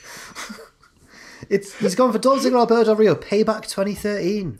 What a turn it was, though, honestly. Oh, the double where he kicked him in the head a lot. The build-up to it was amazing. As like I said on that episode, I'll go watch it. No one watched that bloody episode for the bloody wrestling matches. It was me getting emotional with Tom and hugging us afterwards. I think that made up for the Straight to Hell with Ross. No, to be fair, Matthew, that was terrible at those early Straight to Hells. When he got good at them recently. Mate, I had literally no sleep. I was a rambling mess. I would only watch that as some sort of punishment. I might do that on Twitch sometime. Just rinse that and pause and go, look at this gibbering idiot. It's not a low blow. What are you talking about? I might be wrong there. I'm trying to remember a dark period of my life. Hey, the question did say that Atomic Drop was the answer. No, I probably did say it. That's the point. I was bloody... Oh, sorry. All the indie guys are sick of seeing people do atomic drops. They say it's killing the business. People kicking out of an atomic drop off the 2. Canal. Which of the following was Matthew's first nomination for the extremely prestigious Cultaholic Hall of Fame? Your first ever nomination. Southpaw Regional Wrestling Season 2, Bret Hart, Neville, or Virgil doing a Canadian Destroyer? I'm going to say Bret. It was Neville. Oh, he must have had a big week that week. Oh, it was a long time ago. I think he was missing, wasn't he, when the podcast started? Oh, was he on his hiatus, wasn't he? Right, when he was Cruiserweight man. Which of the following was Matthew's first successful nomination for the still extremely prestigious Cultaholic Hall of Fame? WWF No Mercy for the N64, Al Snow's reign as European Champion in 2000, the WCW Bash at the Beach ring playset. They're all things you like, yeah. Or finally, the Rock versus Austin Limp Bizkit My Way video package from WrestleMania 17. Yeah. You know what? I was probably salty because I hadn't had anything nominated for months. So I probably went, My Way. This was your first successful one, and it was No Mercy for the N64. Since the lockdown began, Matthew has put up various posters on his nearby wall for the Cultaholic Wrestling podcast, some of which are wrestlers. But which of the following has he not put up? Ophidian, Bret Hart, Honky Tonk Man, Mike Awesome. Mike Awesome. I don't have one. Yes, it is Mike Awesome. See, that's why some of these questions are a bit too easy, because you can go, not got a Mike Awesome poster. There we go. I have to consult myself. Yeah. Number 10, and finally, finish Matthew's runner-up quote of the year from OSW's reviews. Bleh. Finish Matthew's runner-up quote of the year from OSW's 6th annual Golden Nogger Awards. I've seen what blank looks like. That guy has never turned heel on a cheeseburger in his life. What is Who did you say that about? Because bloody hell. Bully Ray? Yes, Bully Ray. I'm assuming he'd beaten up the wrestler Cheeseburger, and you decided to end his life because of it. That guy's never turned heel on it. Right. He's just laughed at his own joke massively. One good line I'd have at OSW was 10 awful ones, so I made up for his balance. You finished second in the runner-up, though, to the awards. Quote of the year is their big one, isn't it, as well? It's their big award. I'm saying that, I'm agreeing that because I got second place. But wait, there's a bonus question. It's for me and Ross. Describe Matthew using a Simpsons reference. Matthew picks the winner. I don't know. Bloody hell, how am I going to do that? I don't know. Oh, God. You love the Simpsons. Jessica Simpson. O.J. Simpson. We need more botch license plates in the gift. I don't know what I've done. Oh, that's a good one, Jeff. Thank you, mate. Cheers. Yeah, I'll do. He's like Krusty the Clown. Aye, yeah. Yes. Well, you know what? You're both winners and Thanks for everything you've all done over the years, and here's to you hoping you all stay safe and sane until we reach the end of this pandemic. Even Jack. My word. Yes, go South Korea. Thank you, Moses. When I excitedly volunteered to read out that, I was not expecting such a conclusion. Wow. I thought we used to read out those The beautiful questions like, thank you very much for what you do, and it was, Amanda hug and kiss at the end. Or well, that was the mailbag this week. And what a mailbag it was. If you have any lovely things to contribute or ask about anything and everything in between, please send them to mailbag@cultaholic.com.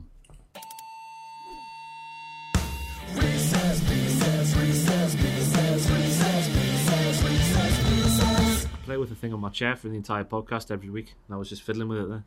Oh, it's the end of it. You know what? I'm playing with a cap for my thing. I didn't even realise I was doing it. Twiddler as well. I'm a twiddler, me. I need something to twiddle. I'm a Ross fiddler. Twiddle. That famous.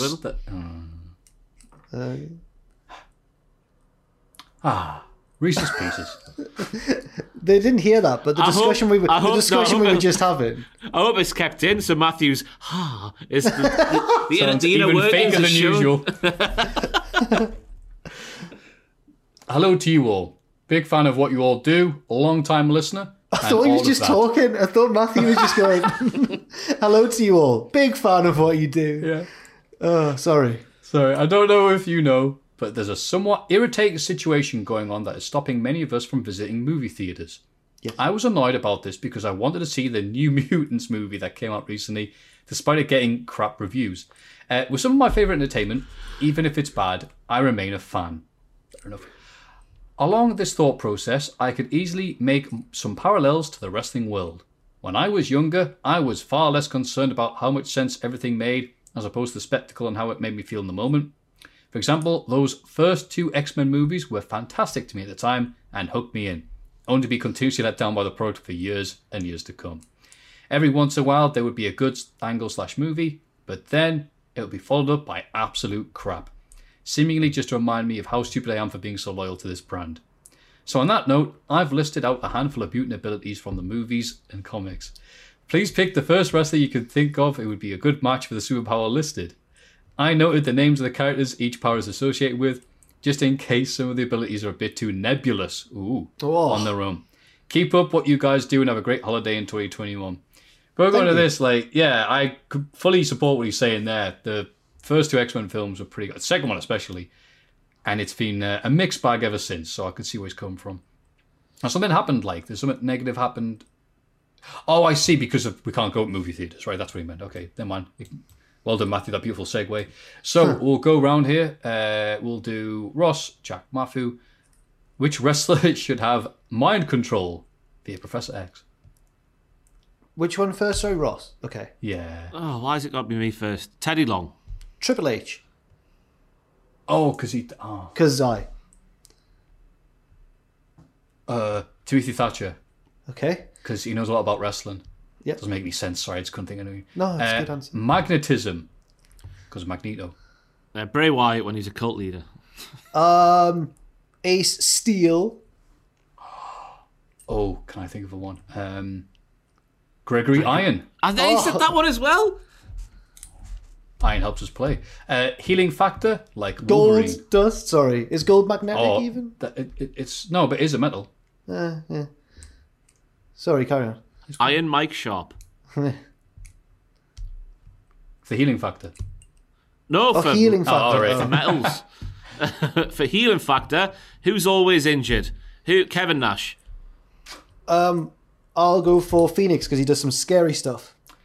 I'll go with Bobby Fish because he's one of those little cards where he gets a stamp on it every time he goes. That's terrible. Shut up, Matthew. That's awful. Concussive blasts. Cyclops. Concussive blasts.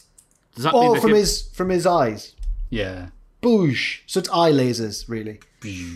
Oh, well, Brody Lee / Luke Harper. Maybe that's why we're not supposed to talk about it. Eye lasers.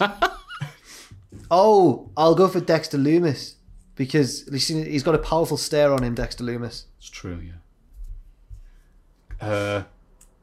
Concussive blasts. Oh, Nia Jax. She loves giving up. No. I knew he was going to go somewhere like that. I mean, it's right there for the taking. Telekinesis. Jean Grey. The Fiend. Yeah, I was going to go for the Fiend as well. RVD, because not only can have chairs appear in the ring, you would need to have Bill Alfonso travel with him to do his spots. You could just make all the fast food he buys and all the potato chips go to his mouth because he does weed. Oh, yep. Weather manipulation, Storm. Weather manipulation. Weather manipulation. Vince McMahon. Okay. What the hell do you answer for that one? It just rains in Jacksonville constantly. And Atlanta, because he still hates WCW. I'll go for... I was going to say Tony Storm, but that's a bit... Oh, it fits the gimmick, doesn't it? I'll go for Sting, because he already sort of is. He makes snow appear whenever he's there. Yeah. I'll go with Baron Corbin because he could do that and finally get some heat. This is just the worst puns and selections. No, it's good, it's good. Shape-shifting, like Mystique. So scandalous. Shapeshift, I don't know, Matthew. Move on.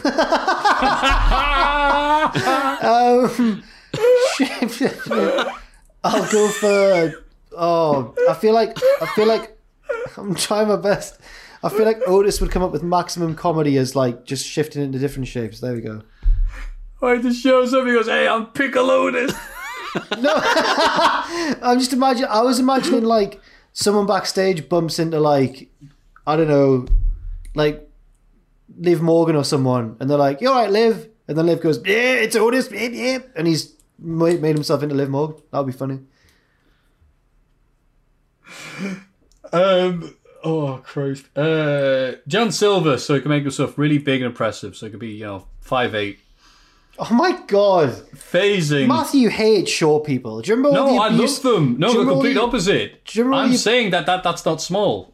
Do you remember all the abuse he used to give Chad Gable? Look at little Shorty G. Awful. No, the name. Him coming out and going, "I'm Shorty G." Someone verbally abused me and I've taken the name. Aren't I great? I'm like, I hate you. I understand I hope Baron now. Corbin stuffs you in a pedal bin. See? He's like Randy Newman. Phasing. Kitty Pryde. Phasing? You can phase through objects and walls. Right. And just... Thank you. Sorry, I'm just reading my YouTube comments on my WTF from AEW here. And someone's put, "There was fake crowd noise. I legit didn't notice." In fairness. It's got 3 likes. Look, it's weird you say that. Well, not weird, but funny you say that because I said, like, Impact Wrestling, when they've done their pay-per-views recently, have been the dirt worst. Like, I have done A-level media when I was at A-level media that had better production value than this, and people are playing, so maybe people who don't care about, don't do media or production, I think not all of them care about like, fake so crowd or bad editing. It's weird. It was so off-put on AEW. What was the question? Phasing. Which wrestler would be best with phasing, which Kitty Pryde can do? She goes through walls and floors and stuff. Sean Stasiak, when he had that gimmick of running into things. Oh, he's taking the best one. I'd quite like to see Gangrel return by coming up through the ring like that. I know who Matthew's going to say. Go on. Come on. Shockmaster? No, that wouldn't work because he would have fallen over there. Matthew wouldn't have Botchamania if that. I'm the Shockmaster and I arrived through this wall exactly as intended. Wow, how effing impressive. Phasing, I'm going to go with Akira Tozawa because he can then win the hardcore belt and then run through catering. Mm-hmm. And then never see any of these segments on Raw ever again. Diamond form / Diamond skin, Emma Frost. Diamond form! Yeah. Go! Activate! Form of a diamond! Get into it, yeah. Diamond. MJF, because then it can just become a human ring. Yes, but how would he wipe himself, Ross? Sorry? You know what, doesn't matter. Jeff, say something. That's reminded me of a joke once that my dad told my mum and I was too young to get it, and I always remembered it because I thought, I'm going to find out what that means. I had some Lord of the Rings Top Trumps card when I was a kid, and one of the categories was resistance to ring. And my mum or my dad said, "Is that how tight your knickers are, or how loose your knickers are?" And the other one couldn't stop laughing, and I found out that ring meant arse. So there we go. Form of a diamond for me would be DDP. There we go. Oh, that would make sense. Who would have hard skin? The Young Bucks, so they could return to Twitter. I thought you were going to say Rollins, but yeah. I'm doing my best, mate. Look, ice/cold. God, Matthew. Manipulation. Iceman. Who should manipulate ice, Ross? Do you know Glacier. Do you know that Ross chose this? Do you know Ross chose this versus PC? No, this was the only option in this week's mailbag. I feel so bad for this guy who sent it in. Because we're just going, I'm loving it. I love the guy who did it. How long's the pod? Hang on, let me see how long the audio recording's been going. It was like 8 more. 2 hours 43 minutes at the time. No one's of recording. watching. No, he will. He'll be waiting to see if we picked his Reese's Pieces, and we have. And I really appreciate him for doing so. I just want to make that clear. But I have no idea who should manipulate ice. I really don't know. I really don't. Austin, because he's stone cold. Steve Austin. Chili McFreeze. Teleportation like Nightcrawler. Now, right, yeah. Oh, did we do teleportation? No, we didn't. No, we did phasing. Those are two different things. I said the Fiend for one of them. Is that not telekinesis? Making things float. Oh, well, I meant the Fiend for teleportation. Oh, no, don't change it now. Oh, don't you look silly. Teleportation. The Shockmaster. Just the lack of effort is superb. It's so good. Do I count because I've won the DDTI Man Heavy Metalweight Championship? You never mentioned you've done that, Jack. I know. Did you? Wow. Can I therefore pick myself? Because whenever the question's asked, if you could have a superpower, what would it be? I always pick teleportation, so I really want it. Yeah. Yeah, I'll go for myself. I'll allow it for this award-winning Reese's Pieces. Pack, so he can go back and forth from America to the UK without having to swim the entire way there. Yeah. Fireworks/pyrotechnic energy, Jubilee. Kane. Even Jubilee's getting mentioned in this. Kane, circa 1998. Also. Of course. Kane. Because then you'd be a wrestling fan. Kane. I'm going to say Kane circa 2020. Metal body like Colossus. Metal body. Metal body.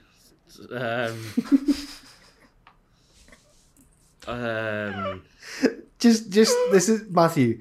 This is just like I'm just loving Ross having to interact. I got so laughing with the because Ross isn't a nerd or anything, so he's like, so what are you asking him? If this was which football player is this wrestler, he'd be all over it. Yeah, exactly. You know, say a football player should have a metal body, Ross. I'm just help me depth. Dennis Law would have a great metal body. That's a great answer, Ross. That's yours, Jack. He would be velvet, that man, not metal. You see, mine's probably Nemanja Vidic. No, I'll go for metal body. Oh, I'll go for Iron Mike Sharp.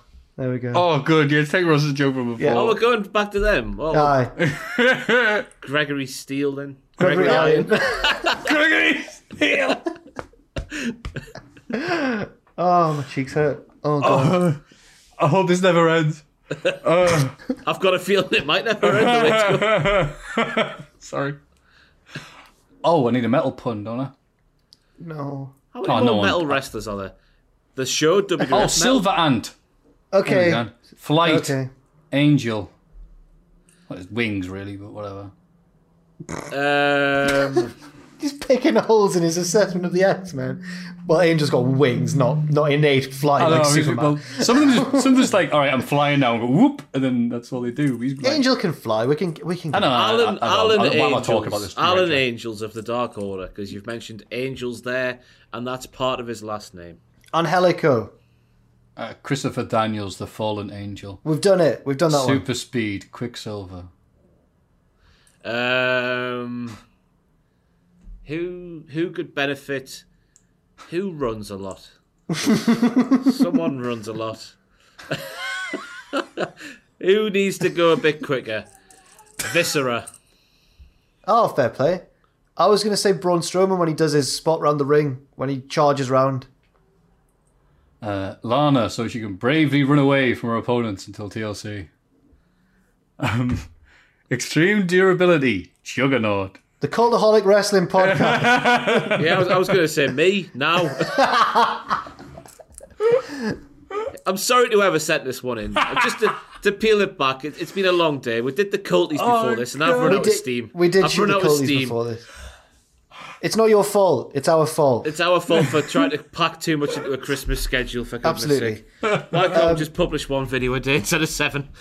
But I think, in a weird way, our total disdain for this question has made it a more entertaining segment than it would have been. Absolutely. If we treated this seriously, it would suck. But the fact that you're tired and can't be asked. I'm going to go for... My favourite Ross answer was, I'm just going through my YouTube comments here. I'm just reading my emails right now. I'm gonna go for. Oh God! What was this one? Extreme durability. Extreme durability. Extreme durability. Spike Dudley. Oh, great shout! Damn it. That last from this week's Dynamite, Tesha Price, the one who got squashed by Abaddon. Oh. Because it came up on the graphic before she fought her. She's 0-5. I was like, oh. Yeah. Mine's gone blank. Darby Allin, because he needs it. Can't even say this without laughing. Is this the last one? No. What? I'm trying my best. Elongated tongue. Toad. Bubba Ray Dudley. Alexa Bliss. She did that recently, didn't she? Stick her tongue out? Aye. Yeah. No, not Padisa Pervert. For God's sake. Elongated tongue. Someone say Devon Dudley, because then it can French kiss Devon from Dudley. halfway across the ring. It was but he could hit the opponent with his big. What? They can shoot their tongues out respectively and make like a low meet in the middle, like a tripwire, and then when someone hits the ropes, they'll trip over their tongues. Superhuman strength / dexterity, beast. Wrestlers just have that. Wrestlers just have that. Braun Strowman is that anyway, isn't he? He's the very embodiment of dexterity. Cesaro for me, but he's already got it. What am I talking about? Tony Khan, he'd love it. He'd absolutely love being able to do all the wrestling. Crash Holly. Stevie Richards. Superpower absorption. Stevie Richards could use that because he took people's gimmicks. Absorption, did you say? Yeah. Spike Dudley, because he's got to absorb all the pain. I'll go for... Oh, man. Oh, my God. A lot of these traits overlap, don't they? Yeah, they really do. They really do. Power absorption. Who's a wrestler who nicks everyone's gimmicks and everything? Who Dolph steals Ziggler when he had that gimmick of nicking everyone's gimmicks. Yeah, there we go. Yeah. Thank you, Dolph Ziggler. Cody Rhodes, because all he does is a superpower absorb all the 80s wrestlers. No smoke and mirrors. Last one. Oh, thank God. Reality.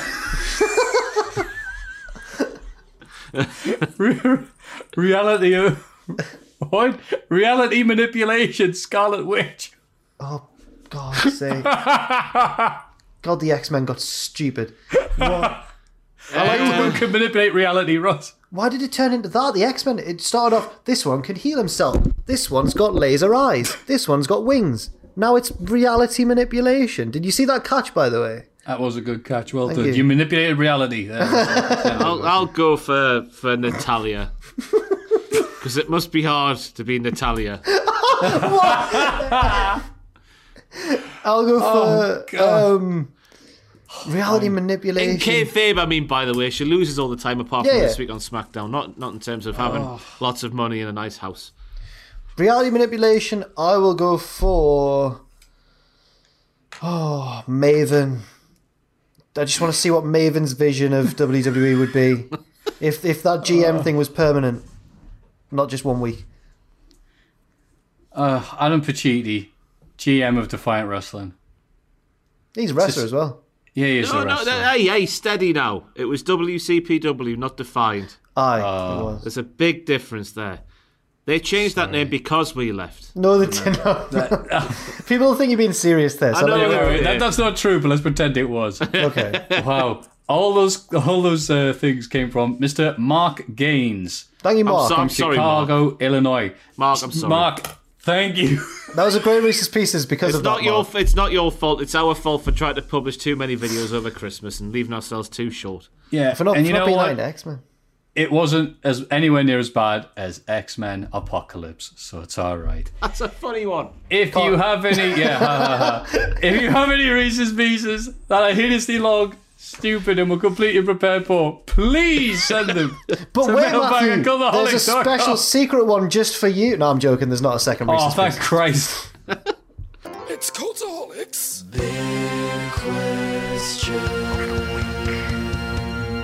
Wow, what a long and arduous podcast it's been this week. Don't worry, we're nearly there. The big question this week, thanks to all the cross promotion between Impact Wrestling and AEW, what are your Impact/AEW dream matches? I've just broken the bottle opener that I was playing with. How have you broken it? Well, it was a key ring as well, and it's broken. That can't be a Cultaholic branded beer bottle opener, is it? I was pulling on it quite strenuously. It's not the fault of the Cultaholic merchandise. It's my fault. But, oh, God. Well, if you were going to break some merchandise, at least it's Cultaholics merchandise. Yeah, it's true. If you'd like to break any of our products, don't worry, you can. Be like Jack, go to cultaholicshop.com and buy and break everything you want. It's yours forever. I can't believe I've done this. So, Ross, not sure what level of fan of Impact Wrestling you are in the year of our Lord 2020, but what would your dream match be if AEW and Impact could do this dream show that we're all thinking? In all fairness, I've watched more Impact this year than I think I ever have. I've watched at least the last 3 pay-per-views. So, I don't know what that says about 2020. But I'll go for my dream Impact versus AEW match being Josh Matthews taking on Lance Archer inside of a steel cage where there's nowhere for Josh Matthews to run. And his silly, what I believe to be a mid-1990s Vince McMahon impression. He's trying to put on a bigger voice than the one he actually owns. And I don't understand why he does it, but it's awfully distracting. Like, oh, look at this, oh, not like that. Oh my God, 1, 2, 3, got him all annoyed. And as a former commentator of the year who defeated Jim Ross in a poll voted for objectively by fans of the great sport of professional wrestling, Yeah. I think I'm fully qualified to say that. Is Josh Matthews, has he been doing this for a while, or is it worse because there's no fans in? I've read online, well on Reddit specifically, that Josh Matthews being a major drawback for Impact, that's been a thing for a long time. I remember reading criticism of him for a while ago, but I thought it had died down because everyone just kind of got used to it. But apparently not. Well, that's a dream. That's certainly a dream match. I'm glad It'll never happen. glad you've taken this seriously. And on next week's episode, Straight to Hell, you'll never guess who's going to be on. I watched a Josh Matthews sit-down interview recently with. It was with a wrestler who I wasn't too familiar with, but I've since become a big fan of hers because she's very charismatic. Casey Spinelli. Are you familiar with Matthew? No. Fair enough. Yeah, she seems quite funny and stuff. But the whole interview was Josh Matthews making a joke, or the whole start of the interview was Josh Matthews saying, "Are you really from New Jersey?" And her going, "Yeah." And then him asking her various questions about New Jersey and her not being able to answer them. I Googled it and she was from Canada. And I was like, what was the point of this interview? It was on Impact's official it was on Impact's official YouTube channel as well. I don't know what was going on. Strange. Nice. I would, you probably got a good one, so I'll do my mediocre one next, so it's ignored by everybody. If they are going to do something, and they should acknowledge some of the stuff that's happened, it'd be nice to have Brian Cage come out and be like, ha ha, silly little company. Remember when I left? Ha ha. Have someone like defend the honor of Impact, like Chris Bay or Rich Swann, and be like, hey, it's rules here, what are you on about? Brown say, ha ha, I can't hear you all the way up here on my lofty perch. Ha ha ha. Rules here, what you on about? Ha ha ha. Remember when I told you when I wasn't leaving, and then I left? Ha ha ha. Eat. So Jack, what have you got for us? No, I was going to ask a question about yours actually. Oh, go on. Because if it's against someone, you've chosen there 2 people who are very flippy and X Division-y, even though Rich Swann's currently the big champion, but is that deliberate? Because Brian Cage can throw them around. Oh, absolutely. I love it when it's a flippy dude versus a big dude. Fair. I sometimes enjoy that more than flippy dude versus flippy dude. Yeah. But maybe there's just 2 legendary flippy dude tag teams that maybe I'd completely ignore. And I don't know. Hang on what's now. your pick, Jack? Mine is the Young Bucks versus the Machine Guns, right? Yes, of course it is. But I wouldn't call the Machine Guns a flippy tag team. There's so much more than that. I'm sorry. I see them more as a fast-paced tag team. Do you know what I mean? Like, I don't think of the Machine Guns doing flips. I think of them doing that microphone like that. Game. Aye. They fall off things. I see them running around every week. Double team moves, all sorts of that sort of nonsense. And I'm a big fan of the Machine Guns, obviously. So I would choose this dream match on the one condition that the Machine Guns win. But I suspect the match is going to really actually happen in real life. And I suspect that the Young Bucks are going to win.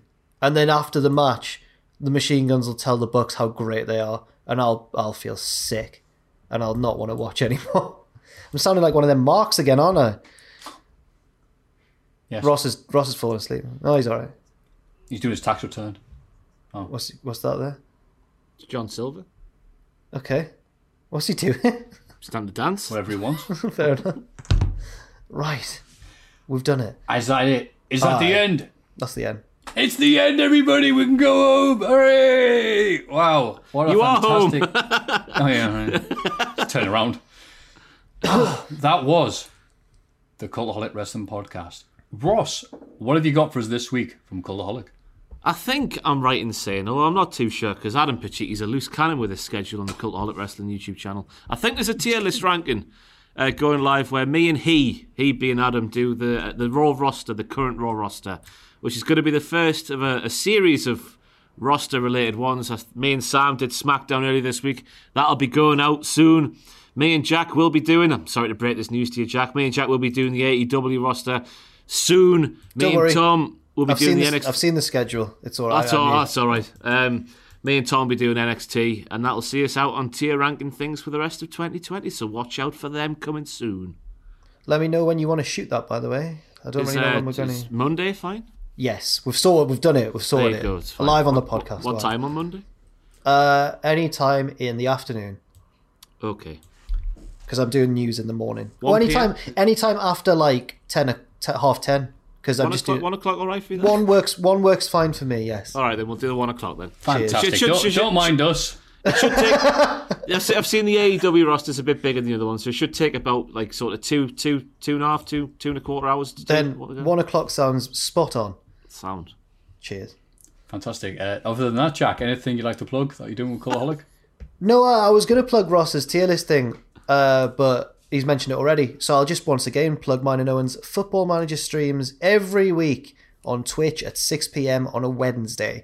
Also, I believe that only for a few weeks, only until the new year, Owen will be doing some Twitch streams of a Friday. So you'll have missed the one already by the time this is out. But check them out. Also at 6, I think. Just for a few weeks only. So there we go. What's he doing on them? Variety of stuff. I think this week you'll have wanted to do... It'll already have been on, but I think he wants to do Among Us this week. Just talking about how great he is. Yeah. And of course doing the Saturday stream for Cultaholic on Twitch, so we'll play games. Not be South Park 64 again, I'll tell you that much. Maybe South Park Rally. Oh boy, I'm already excited. And maybe we'll raid somebody afterwards who's much more successful than us. Oh, who knows? You have to find out and click and waste your Saturday evenings, because what else are you going to do? Also, there's the Watch Along Us, going to be starting off soon. And the SmackDown Cultaholic podcast takes its end for the year 2020. All that and more to come on the Cultaholic YouTube channel. Please subscribe if you're not already for more of this amazing content. Good God. And we now leave you the customary way. Put our hands gradually up to the webcam. Jack tries to knock his speaker off the thing for the third time. Look at how good that bottle opener is, by the way. Isn't that great? Wow, I wish I had one. Cultaholicshop.com. And as always, 3, 2, 1... Join us. Join us.